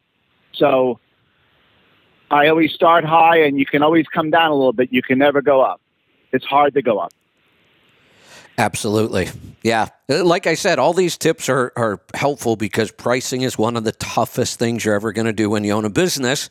And as an owner-operator, you know, using brokers and freight forwarders, that changes because we kind of know that in this industry, if that's the situation you're in, you don't really set the price. Now, you can choose to accept it or not, but we kind of know the rate gets set at the broker kind of, and you can negotiate that or build relationships, but that tends to be how it works. Yes.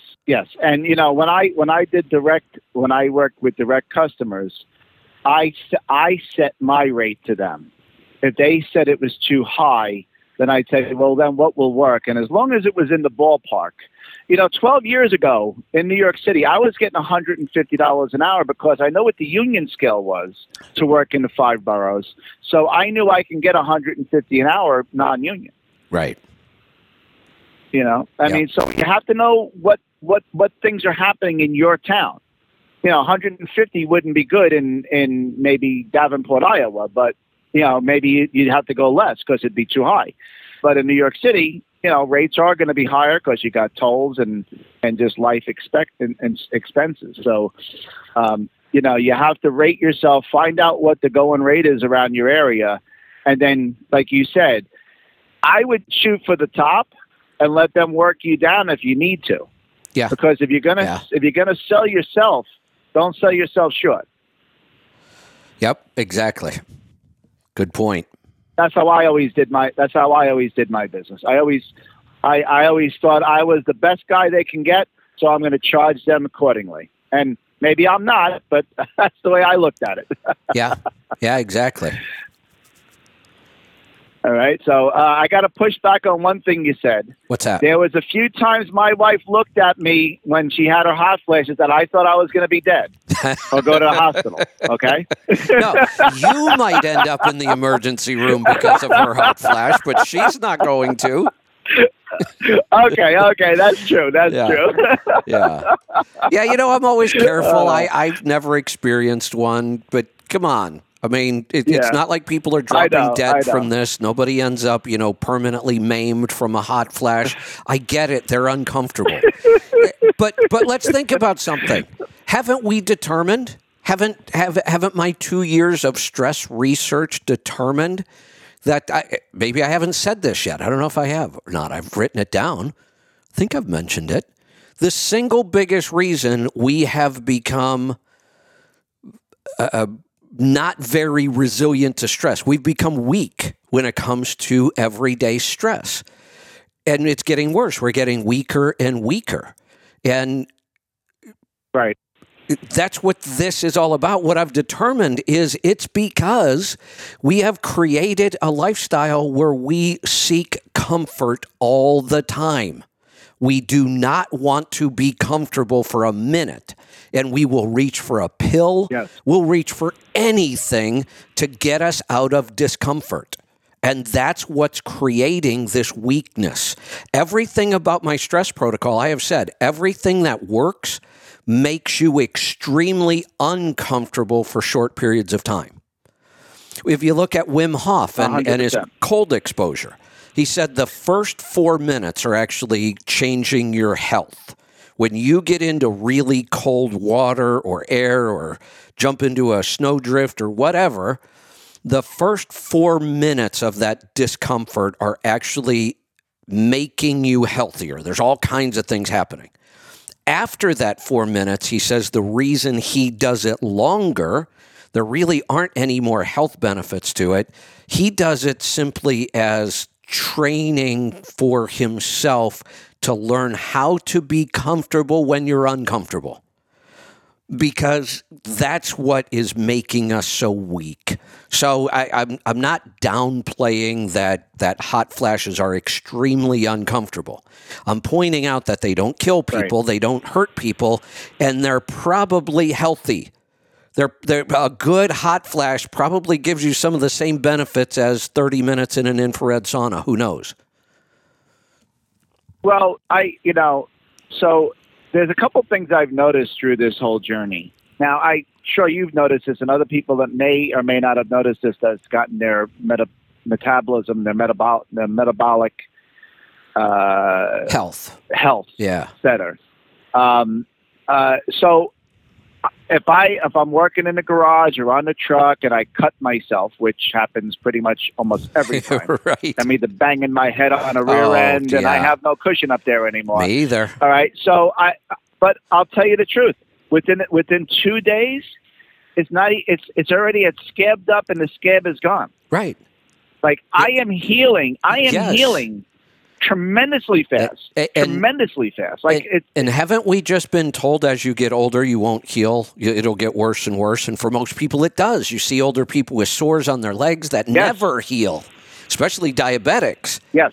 And you're right. When you get your metabolism healthy, your skin heals so much faster. Everything does.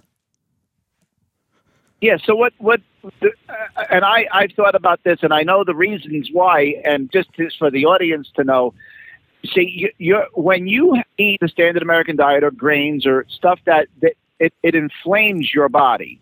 So that means your body is working to put out those fires, whether it be whatever is inflaming your body. The grains and the standard American diet does that naturally, but other things too, diabetes, all of this stuff. So your immune system is working hard to put out all of that, and then when you get cut, it's a slow process to get to that cut.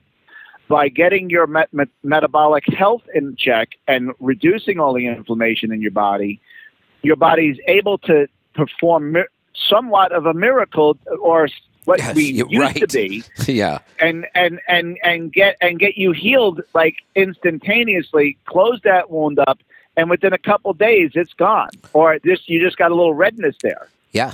So it's pretty amazing how the body starts working, I guess, the way it's supposed to work. Absolutely. And if we look at what's going on around health, it's just getting worse. You're talking about the immune system, how much stronger it gets like this.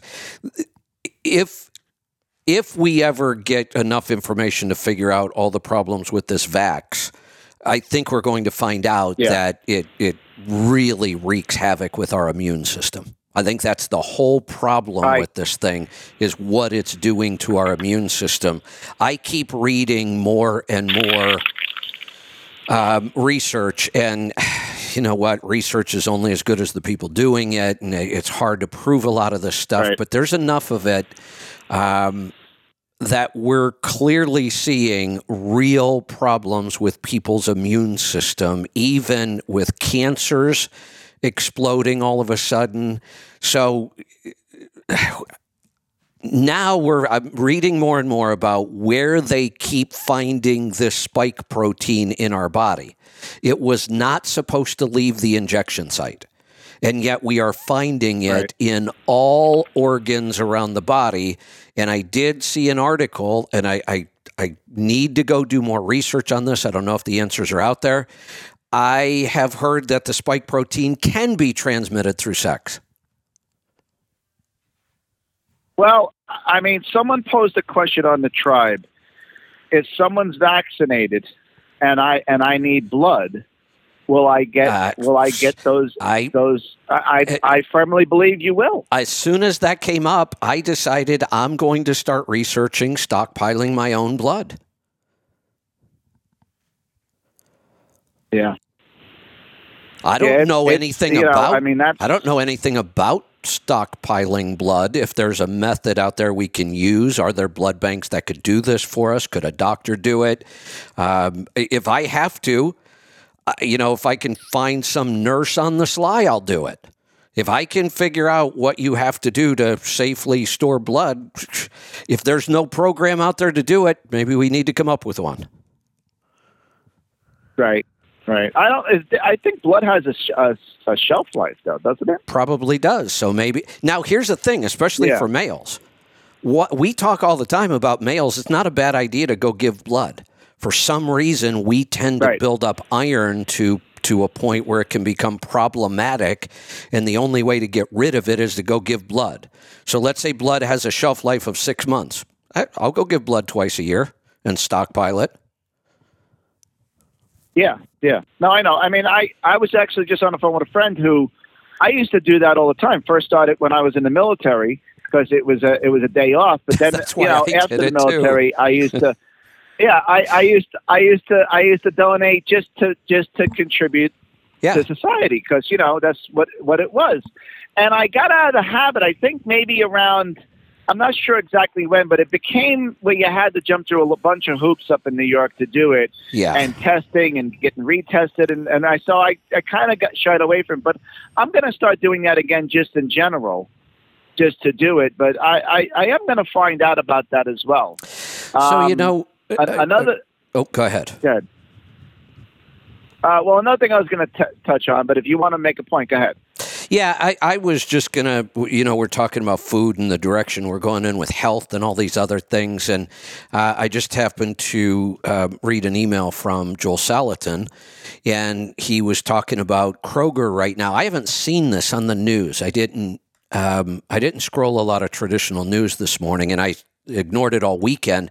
But I guess Kroger, the opening line says, by now you've no doubt seen the plethora of press releases from Kroger saying they have the first carbon neutral eggs in the country. What does that even mean?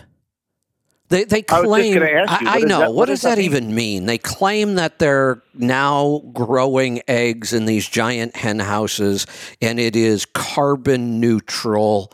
They're not hurting the environment at all, is kind of what carbon neutral is supposed to mean. But there's so much that goes into this. Are they really carbon neutral? And does that even matter? We need to ask that. Does carbon neutral really matter? And if it is, how do we measure it? How do we get to it? But let me get to the worst part of this story, because that isn't the part that bothers me. Here's the part that bothers me. In order to get to this carbon neutral with their chickens, listen to this. While these birds are surely happier than the ones in confinement battery cages, the main claim is that they lay eggs with net zero environmental cost.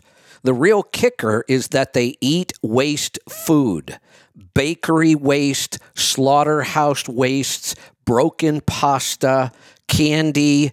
That's what they're feeding these things. So they're basically claiming they're recycling all this junk food that would have been bad for the environment if we had to dispose of it. Now we'll just feed it to the chickens. And I was just about to make the point that if you really want carbon neutral, do what Joel Salatin does with his electric fencing and having the birds clean up after the cows. If we actually knew how to measure all this stuff, my guess is that the way Joel Salatin does it isn't carbon neutral, it's carbon positive or negative or Right. whichever. Well, that's what I mean. It's better than just neutral. We don't want to. Why do we want to be just neutral? Right. Why don't we want to be positive? You know, I don't want to be average. I want to be above average. So, yeah, and most of these claims are buzzwords, unfortunately. Exactly. Right. You know, and that's really where we've gone. You know, like, well, look, if you just take 2 steps back, that Sam Bankman-Fried with FTX, he even said this. The part that you're not supposed to say out loud. I did all the platitudes so they'd like me and leave me alone. Right. He didn't believe anything he donated to. He just said all the right phrases and all the right things, and everyone left him alone and donated to the right people. That's the definition of a sociopath. Yes. They don't. They have to mimic normal human behavior. They're not doing it because they feel like it's the right thing.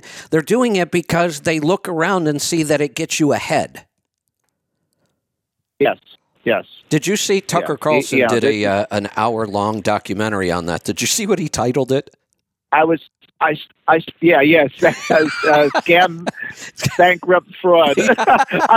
I started trying to watch it, and then I got sidetracked at the house. But that's one of those I want to definitely watch. Yeah, that's awesome. That is awesome. Sam Bankman-Fried is the guy's name, and they named the documentary "Scam, Bankrupt, Fraud." I thought that was hilarious.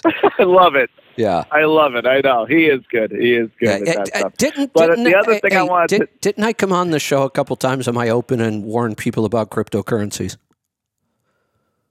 Yeah, well, you know, it wasn't really a crypto. It was a crypto exchange. Same thing, though. So, and he backed it. He backed it with an FTX coin, of course. Yeah, so right. it was part of crypto. Without a doubt. It's a bunch of stuff that the average person should just ignore. Yes. I mean, the people that bought Bitcoin at $1 and went up to 65,000 if they had the wherewithal to sell, they're billionaires. But other than that, who could fix this stuff? Yeah, a lot more people lost money than made money. No doubt about that. Oh, 100%. Yeah, 100%. Not even close. But the other thing I wanted to touch base was, which is real world experience, is your alcohol and HRV and how bad it is. So I went up to New York last weekend, and I did myself in like I normally do. And I went to the local pub I used to hang out in, of course. Stayed there way too long, way too late, and drank way too much. Well, I was down, my body battery was down to 15 when I got home on Monday afternoon. And that was after sleeping. Right. You know. Right. Relatively long, 7 hours, 8 hours. I got my body battery. Now this was, well, not this past weekend, it was the weekend before. So I'm a week now back in Texas today. So I worked, I didn't do anything. I didn't work. I worked, but I didn't work long days, but I didn't do anything physical until Friday. I didn't do any stress protocol. I did some breathing, and I did the sauna. I think it was Wednesday, but I couldn't get over 30 on my body battery. Eating well. I know. Eating well, and my HRV is still unbalanced. It's still low, and it was low, but now it's low. Now it's just unbalanced. Right. There's almost nothing I find that helps this. Once you've screwed up, it's just time. And it takes a lot of time to get back to normal again from one drinking event. Right. Well, I finally got my body battery in the 70s on Saturday and the 80s on Sunday. And I only had 4.5 hours sleep last night because I was so wired just from energy. Yeah. Couldn't fall asleep, and I had to get up at 2 a.m. this morning. So I got about 4.5 hours, maybe 5 hours worth of sleep, but it wasn't even good sleep. But my body battery today is low, but I know why, because I just didn't get enough time to recuperate. Well, so it took a good 7 days, and 3 days I did the stress protocol, and it finally got where my HRV is still unbalanced at 27, and my body battery was up in the low 80s Sunday morning. Yeah, just a kind of an example over the holidays, and I mentioned this, that I kind of mimicked my old pattern of drinking during the holidays. I was actually drinking like a glass or two of wine every night through the holidays. I took 2 long weekends, and we didn't really work on projects during that couple of weeks. So I kind of went back to a kind of the way I used to drink, a glass of wine while I'm making dinner, a glass of wine with dinner. My HRV, when I was working, remember when I fixed my sleep and, I really, really focused on it right before I traveled, I had gotten my HRV up into the 50s. During those 2 weeks of a little bit of alcohol every night, either 1 or 2 glasses of wine, my HRV dropped into the low 30s in 2 weeks and was completely unbalanced. That's crazy how bad that is and how much of an impact that was. And then to try to build back from that. Now, again, I'm still testing a lot of ideas and theories around stress and what really works better. I mean, I have the protocol 90% done. Everything in the protocol works. Now it's a matter of tweaking. What works better? What works when you get yourself to this place where you're just totally run down? Because that's usually when people want us to help them. When it's gotten so bad that they're run down. Oh, speaking of which, we call that adrenal fatigue, right? And it's technically not totally correct, but it kind of gives us an idea of what's going on. Guess where they just found the spike protein? In your adrenal glands. Yep. Wow. They sure have. Yeah. So now I'm down to tweaking, different scenarios. When somebody totally crashes their body battery in their HRV, how do we get back out of it? Because I've determined with myself and a couple of people I'm working with, you get to that point, even the physical stress protocol can be too much. As easy as it is, it can be too much. It just keeps wearing you out. You can't get out of that. So I'm kind of tweaking what order do you do things in. And the adaptogens are playing a big part of this. I think we have to do the adaptogens first. I think we can do some of the other supplements second as a second step. Third, maybe bringing in those physical stress protocols after a couple weeks of not doing them, because we kind of, sometimes we got to build up slowly. I am testing 2 devices, like headsets basically, that use sound and light and other things to impact our nervous system. And I was able, with the adaptogens only and the devices, no supplements right now, just the adaptogens and the devices. I've brought it from the low 30s and unbalanced in just about 2 or 3 weeks. I've brought it to the high 40s and balanced. Wow. So now that's impressive. This week I'm going to add in the physical stress protocol starting today. And my guess is by next week, I'll be back up to the mid to high 50s where I was. Okay. Well, definitely keep so us I'm not posted on ready that. to identify these devices yet. And I will say this, they're a little pricey. One of the devices is about $750. The other one is a monthly subscription. Like you have to license the technology. And there's actually, I know this is going to sound bizarre, but there's actually a sticker you put on the inside of your wrist that they call it a bioprocessing disc. This thing actually receives a signal, and it's affecting your nervous system through the nerves there in your arm. The other devices are like headsets, and they're using light and sound. So I'm exploring a couple different technologies. Both of them seem to be working in that just using them, and they're really easy. You just lay there. I mean, most of the time that I do these sessions, I fall asleep. I mean, I do, sometimes I'll do a morning session. I usually don't fall asleep then. My afternoon session, I almost always fall asleep. I do like 40 minutes, and I probably sleep 30 of it. And I usually need it because I haven't got enough sleep at night, so the nap's kind of nice. But these things aren't hard. They're not uncomfortable.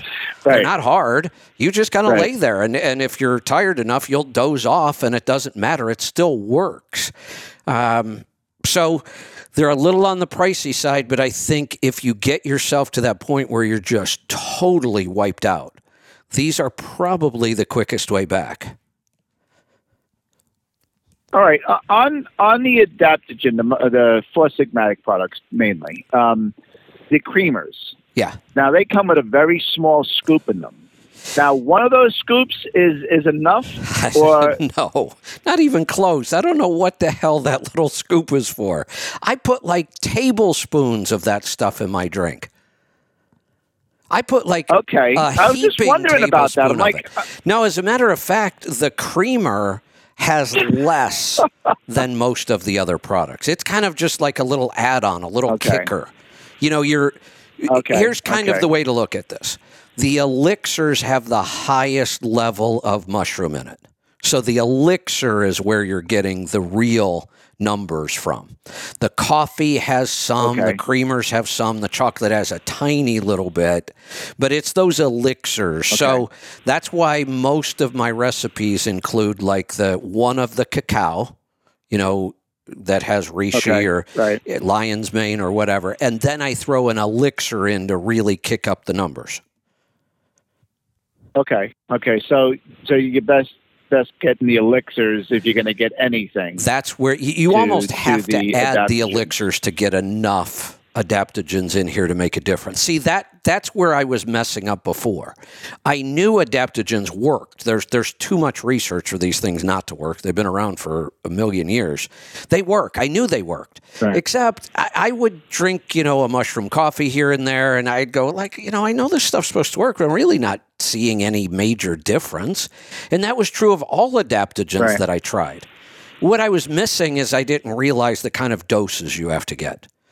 Eating some mushroom chocolate here or there, or, a cup of mushroom coffee once in a while certainly isn't going to hurt you, but you're not going to notice anything. Once I got into, really good numbers, really loading up on this stuff, then you start to see the changes.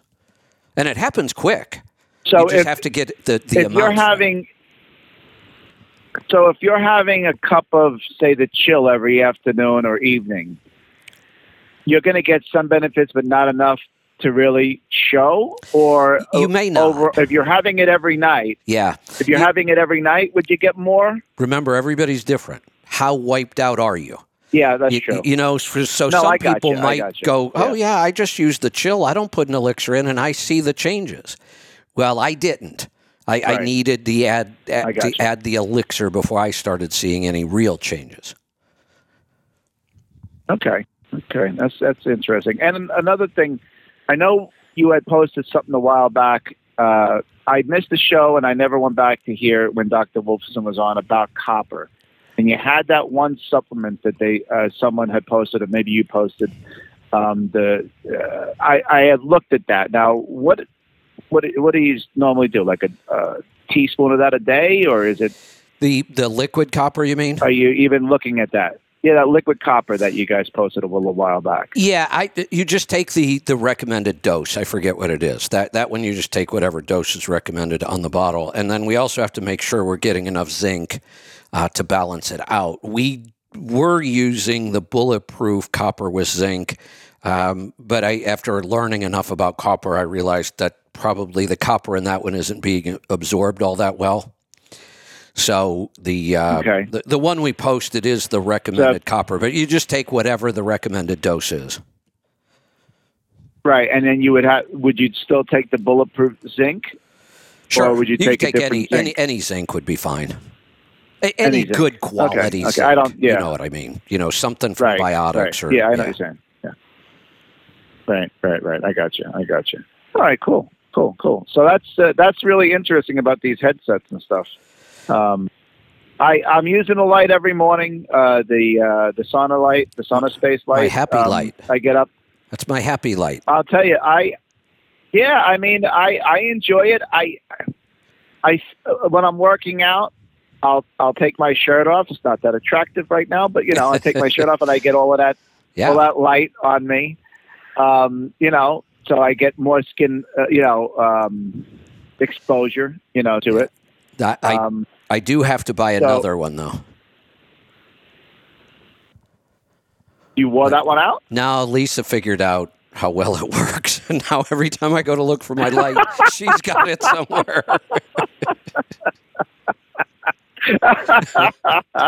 I understand. Yeah. Well, that's one thing I haven't had yet. My wife looks at me and says, "No way, she won't do any of that stuff." I said, "You should go in the sauna blanket." She says, "Absolutely not." I got out of the sauna blanket Sunday morning, and for some reason, it was just some days it doesn't feel as hot. I know it is, and then some days, boy, I'll tell you, I come out of there just dripping. Isn't it weird? Sunday was one of those mornings. Isn't it weird how some days you just can't get your body to sweat? And other days, within minutes of getting in there, I'm just dripping. And I the logical thing would be, well, maybe you were dehydrated when you couldn't sweat. And I don't think that's the case, though. I mean, I know how to check my hydration. And there are days where, man, I can just barely get a little bit of sweat going at the end. And there are other days where within the first 10 minutes, the sweat is just rolling off me. Yeah, I usually come out. I have a little perspiration on my legs, and I have to do some cleanup in the blanket. Don't get me wrong, but Sunday, oh my God, it was a waterfall. I was like, now from what so I came out of the. From what I gather, because I've been very on and off with all of this over the last couple of years. I'll do it for a week, then I don't do it for 3, then I'll do it for 3 and not do it for 1. And I've just been all over the board, stopping, starting, trying different things. So I haven't been consistent over a long period of time with any of this yet. So what I've gathered from people that I've talked to about this is the more you do the sauna, the better your body gets at sweating. And they say at some point, every time you get in, you'll just sweat like that. Well, there has to be something to that, because Friday, Saturday, Sunday, I did the protocol. And I had mild sweat Friday and Saturday. Sunday, like I said, I came out of the room and my shirt was literally stuck to me. Yeah. And I said to my wife, "How about a hug?" And she looked at me and says, "Get the hell away from me. Don't even come near." Now, the one guy that I'm working with in the background, well, actually, it's the CEO of Sauna Space, the company that makes this light we're talking about. Right.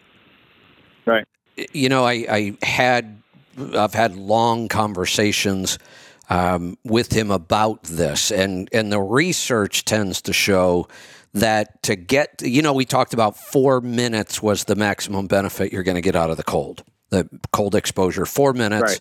Really, you can go longer, but you're not getting much of a health benefit. The target we're shooting for on sauna, and any kind of sauna, whether it's infrared, traditional, dry heat, steam, anything that gets us hot. Exercise can do all these same things, but what we're looking for is the maximum benefit comes in when you can raise your body temperature 3 degrees, which is a lot, and sweat off a pound of liquid. When you can sweat off a pound of liquid and raise your body 3 degrees, you have maximized the benefits of the sauna. So what would you, I guess you'd use a regular, like an oral thermometer, right? Correct. Yep. Get your temperature prior and then after? Yep. And then I guess just your basic house scale yourself. to see if you, that's it. Yeah. I'm going to do that because I'm off tomorrow. I'm going to do this. I'm going to do the blanket tomorrow. So I'm going to do that. Yeah, and see if that works. Because I usually do 40 minutes in the sauna blanket. Multiple sauna setups. Because I've been testing all these, and I've got blankets, I've got the tents, I've got the tunnels you lay down in, I've got different infrared generators. The best combination I have right now, and we're getting ready to build a sauna space at home. So I have an area. When we built the biohacking lab, the addition, we have an area that we were going to put a sauna into. One of the cabinet saunas. And we were going to get Sunlight, and was the name of the company. It's actually the company Dr. Wolfson works with. They make these beautiful, cedar cabinet style, and it was going to fit right into this kind of opening we had left in the bathroom. I don't know where we went wrong in this. We changed the design on a countertop and didn't think to check it, and it's an inch too big, and the sauna won't fit anymore. And I'd have to alter my countertop, which I could do, but once I found Sauna Space, and they sell you all the components, a really good friend of mine's a master carpenter. He's working on one of our rooms now. We're going to put the Sauna Space light bulbs in there, these amazing light bulbs, and we're going to figure out, they have a formula, how much square feet, how many light bulbs do you need to raise the temperature up this much, and you can work this out. So a 20-minute session, and we'll hit these targets. So I'm getting ready to build one, but I have all these that I, test and try, and my setup right now was a far infrared tent style, where you sit on a chair inside of it, and it kind of zippers up around your neck. So your head is out, and your body's in this, and you're sitting on a chair, and they have far infrared generators in there. I took that setup and then put my Sauna Space light inside. What a difference. Okay. That alone was enough to get me to the 3 degrees, and I can lose a pound of water in 20 minutes. Wow. I know. Remember you telling me the story when you telling someone the story when you put your head inside the tent and you almost passed out. Oh man, yeah, that was it's crazy how hot it is in there. But if your head's out, it and the other thing, doing the breathing. When I first thought of this idea, I thought, oh my God, that's going to be so uncomfortable. But it turns out it's the opposite. I don't know. The breathing either changes your body temperature, and he talks about that. So that may be a little part of it. Maybe it's just that you're occupied counting your breaths and all that. But if I do the breathing in there, there's almost no discomfort from the heat. Right. You know what I found the most irritating thing of the whole thing is? That's what I do too. I do the breathing in the blanket also. Yeah, you know what the most uncomfortable part of the whole thing is? Towards the end, the last 5 minutes or so, the sweat running down my head and my face is the most aggravating thing. I don't know why I don't just think to wear a headband. Because that's like the most aggravating part. The sweat's just running down my face, and it's just annoying. Yes. You know, because I'm by myself, I have towels all over the place too, because I do sweat naturally. You know, if I'm just sitting around, I'm going to sweat in the heat. But getting my arm out to reset when I'm on my breath hold is such a pain in the ass. Oh no, I know. It's crazy. Yeah. Because I get all in there, tucked in there, and then all of a sudden I got to get out. I know. Oh, right. God. Yeah. All right, Fred, good stuff. I'm going to move along. I am getting ready to grab my final call on the board here, so I will hang out. It is a free-for-all. If you want to jump in, if there's something you want to talk about, pick up the phone and join me. 855-950-3835. We're off to California this time. Jeremy, welcome to the program. Hi, Kevin. What's on your mind today? Well, real quick about the heat. to, the heat lamps, is that to get ourselves to sweat out toxins, potential toxins? The idea of sauna, let's not even use infrared sauna right now. Let's just use sauna. Sauna has been around a long, long time. The Finland and the cedar wood. Yeah, that kind of stuff. And they use, heaters in there and stones, and there's dry heat and moist heat and steam rooms, and we get all of the same benefits of sauna no matter what the method of sauna is. So the benefits that we get from heat is basically the sweating. It's the detox from deep inside.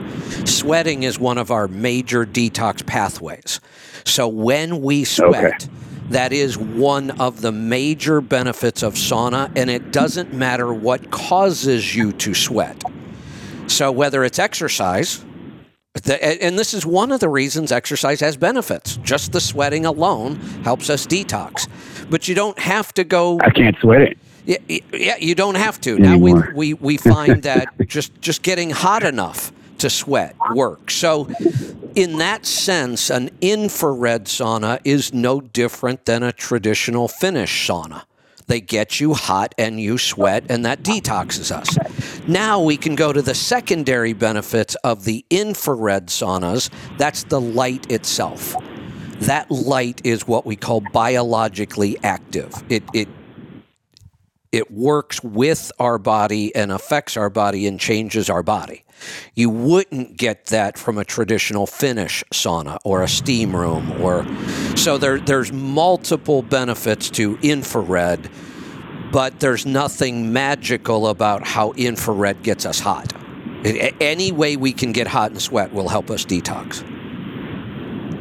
Oh, okay. So, and I usually lose 1 to up to 3 pounds when I sleep. I don't know if I'm getting hot, and no, you're not. Okay. No, because on average, think of your body. Go ahead. Your body's like a little factory, and it's a factory that runs 24 hours a day. It never shuts the doors and turns the power off. If it did, you'd be dead. As long as we are creating energy, then we're going to lose weight. I can tell you exactly how much because when I wrestled, you were hyper focused on your weight. For me, if I weigh myself around 6 o'clock in the evening and I don't eat anything and I get up at 6 o'clock in the next morning, pretty consistently I lose 2 pounds overnight. Yeah. Okay. But that has nothing to do with sweating. You evaporate out some water while you sleep. You're probably not sweating much. But really, you are using up that energy. Your brain is very active overnight. And our brain, even though it's a very small part of our body, uses 25% of our energy. And your brain is really active at night. Yeah, I won't be able to probably sweat till I start working out outside in the summer again, and working around the house outside. But with all that's a lot of craziness in the world going on, at least we have barbecue. That's right. And I know I've talked about the offset smokers, and you having to add a log, which you have the pellet. I just was curious, have you ever had the kettle type, like the green egg or the Kamado Joe style?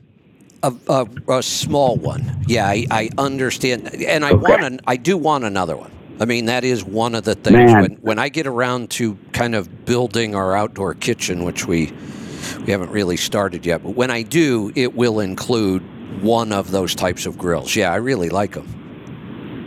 Oh, I was going to say you can fill up the coal basket, with hard lump, real lump coal, and you just light a little fire starter in there, and I've got the kettle, Joe. It's made out of the aluminum, probably like the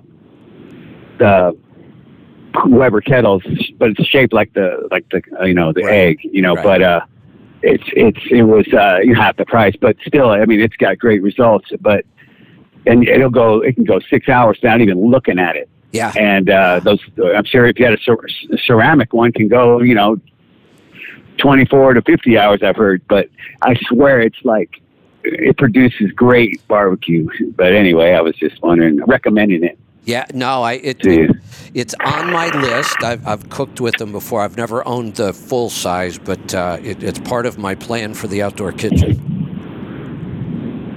Yeah, the Kettle Joe's pretty nice because you can you add the kind of comes with the slow roller, the smoker type heat deflector plate. Right.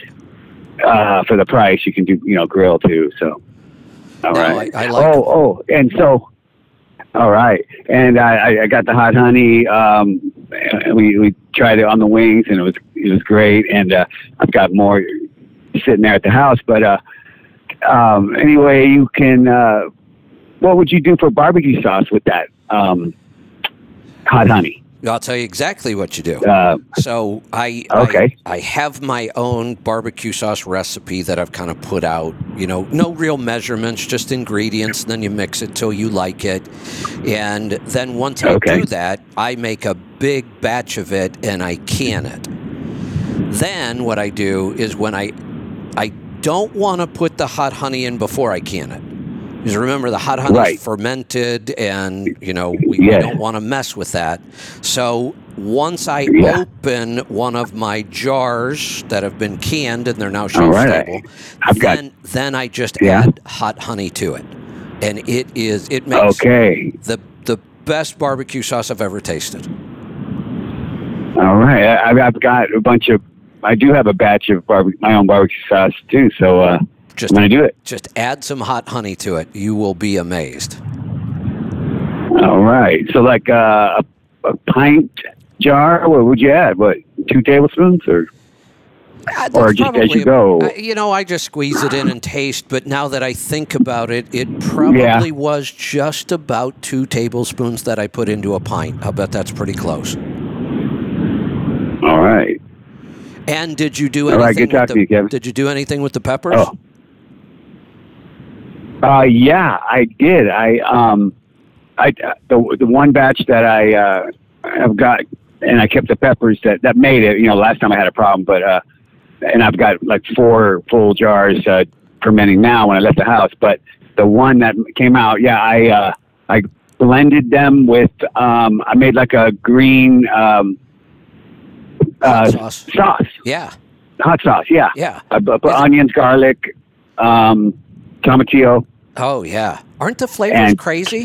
You get like flavors I've never tasted before. We had those coconut chips. We just kept eating them. And then and then we had those molds, those ice cube molds, and we put them in there and froze it. I don't know if that's going to be good later, but I don't know. We just didn't. Yeah. Interesting. Well, I don't know that you need to freeze it. I mean, that hot sauce probably shelf-stable forever. Mine's just... I put mine in... Oh, really? Okay. I actually bought several cases of hot sauce bottles, empty hot sauce bottles. Uh-huh. And I just fill them all up. Yeah, I put vinegar in there, too, so that would... Yeah, put a little vinegar in. That makes it even more shelf-stable, and I just filled up a bunch of hot stuff, jars, stuck them down in the basement pantry, and when I need hot sauce, I just go down and grab a jar. Okay, you know what I thought, I don't know, maybe because I had added a little avocado, and maybe I thought it would get, I don't think it should. I don't know. I think they should be, as long as you check the pH. They may be shelf-stable without the vinegar, because it is fermented. We have good bacteria in there, but just to be safe, and the vinegar actually improved the flavor. So I like the vinegar in there. So a little bit of vinegar. I got the pH down to about 3.5. That should make it very shelf stable. And it seems to be. I've had it down there for months and it's fine. Okay. Yeah. These were Serranos. So they were green. I don't know why I just added the avocado. I've got habaneros going and Fresno and jalapeno at the house. But I'm not going to add avocado next time. I'm just going to. Yeah, I'll definitely. Yeah. Just probably look in that book. Bottle it. I'll look in that book. The fermented, what was it? Fiery Ferments book. I'll look in that one. There you go. Try to add some stuff to it. Yep. Add the peppers to it. All right. Great talking to you. All right. Good talking to you. I think we're going to wrap this up for the day. We have blown through all the calls. We're coming up on 10:30. It's been a good day. What do we got going on this week? Let's see. Dr. Rob Abbott is going to be joining us on Wednesday. Dr. Abbott does a lot with blood work, blood analysis, and using testing for nutritional status and troubleshooting. So we'll be talking with Dr. Abbott on Wednesday. Tomorrow we have the Power Hour. Thursday, I don't think we have any other guests this week. I am doing some pre-recording this week. I've got a ton of material to do a commentary. I may do that today and get that posted. Friday's show is posted, by the way. I just got a message from Aaron. He was able, we are prepared. We may be struggling with some technology issues, but we're doing the best we can to make sure you don't totally miss out on stuff. So we had to go all the way to Plan C on Friday, but it worked out. Aaron was able to grab a recording out of our phone system. Our other two recordings failed, and nobody was hearing us live, but we did the show anyway. Aaron managed to grab it out of the phone system, so that should be live on the app. What else? I think other than that, it's going to be a pretty normal week. Like I said, I'm doing some pre-recording. We are finishing up the mini-series with Sally Norton, the Oxalate mini-series. We've got some recordings this week. We've got a couple more to do, and then we'll be releasing those soon. We've got some other mini-series we're working on in the background. All the projects are moving forward again. The Hot Honey project, I had some delays on with suppliers.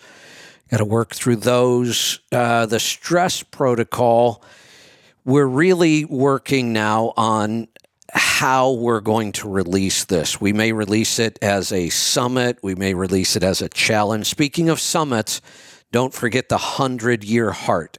We're kind of working with Dr. Wolfson on this. It's a big deal. 7 days. Lots of material, lots of doctors. I want to see how this one goes. We may explore doing a summit around stress and release our stress protocol during a summit and then bring in other practitioners as well. So we're going to wait and see how this 100-Year Heart Summit goes. There's another reason I'm going to really encourage you to go sign up for this. Two, I want to be, I want Destination Health to be the number one referrer for this program. When we do that, I'm telling you, when we do that, we open up lots of new partnerships and possibilities. So we have an awesome tribe, and I want to use the power of our tribe, and this is one of the ways we can do it. Also, the more people that sign up and go through this, we'll be able to get more feedback. Do you like this format? Is this a good format? And if it is, we may release the stress protocol as a summit. It's a really, really big program. When I put it all together, that's why I'm struggling with it. All the material's basically done. There's a little bit of testing and tweaking that will probably never end. Just because we release a protocol doesn't mean I stop working on them. I work on them all the time. But this one's big. So we're just we're getting to the point where we need to figure out how and when we're going to roll this thing out. I haven't heard about Friday yet. I'll let you know as soon as I know what we're doing on Friday. All right. We're going to wrap this up. We'll see you back here tomorrow. Be safe, be profitable, be fit and healthy. Always do the hard work and master the journey.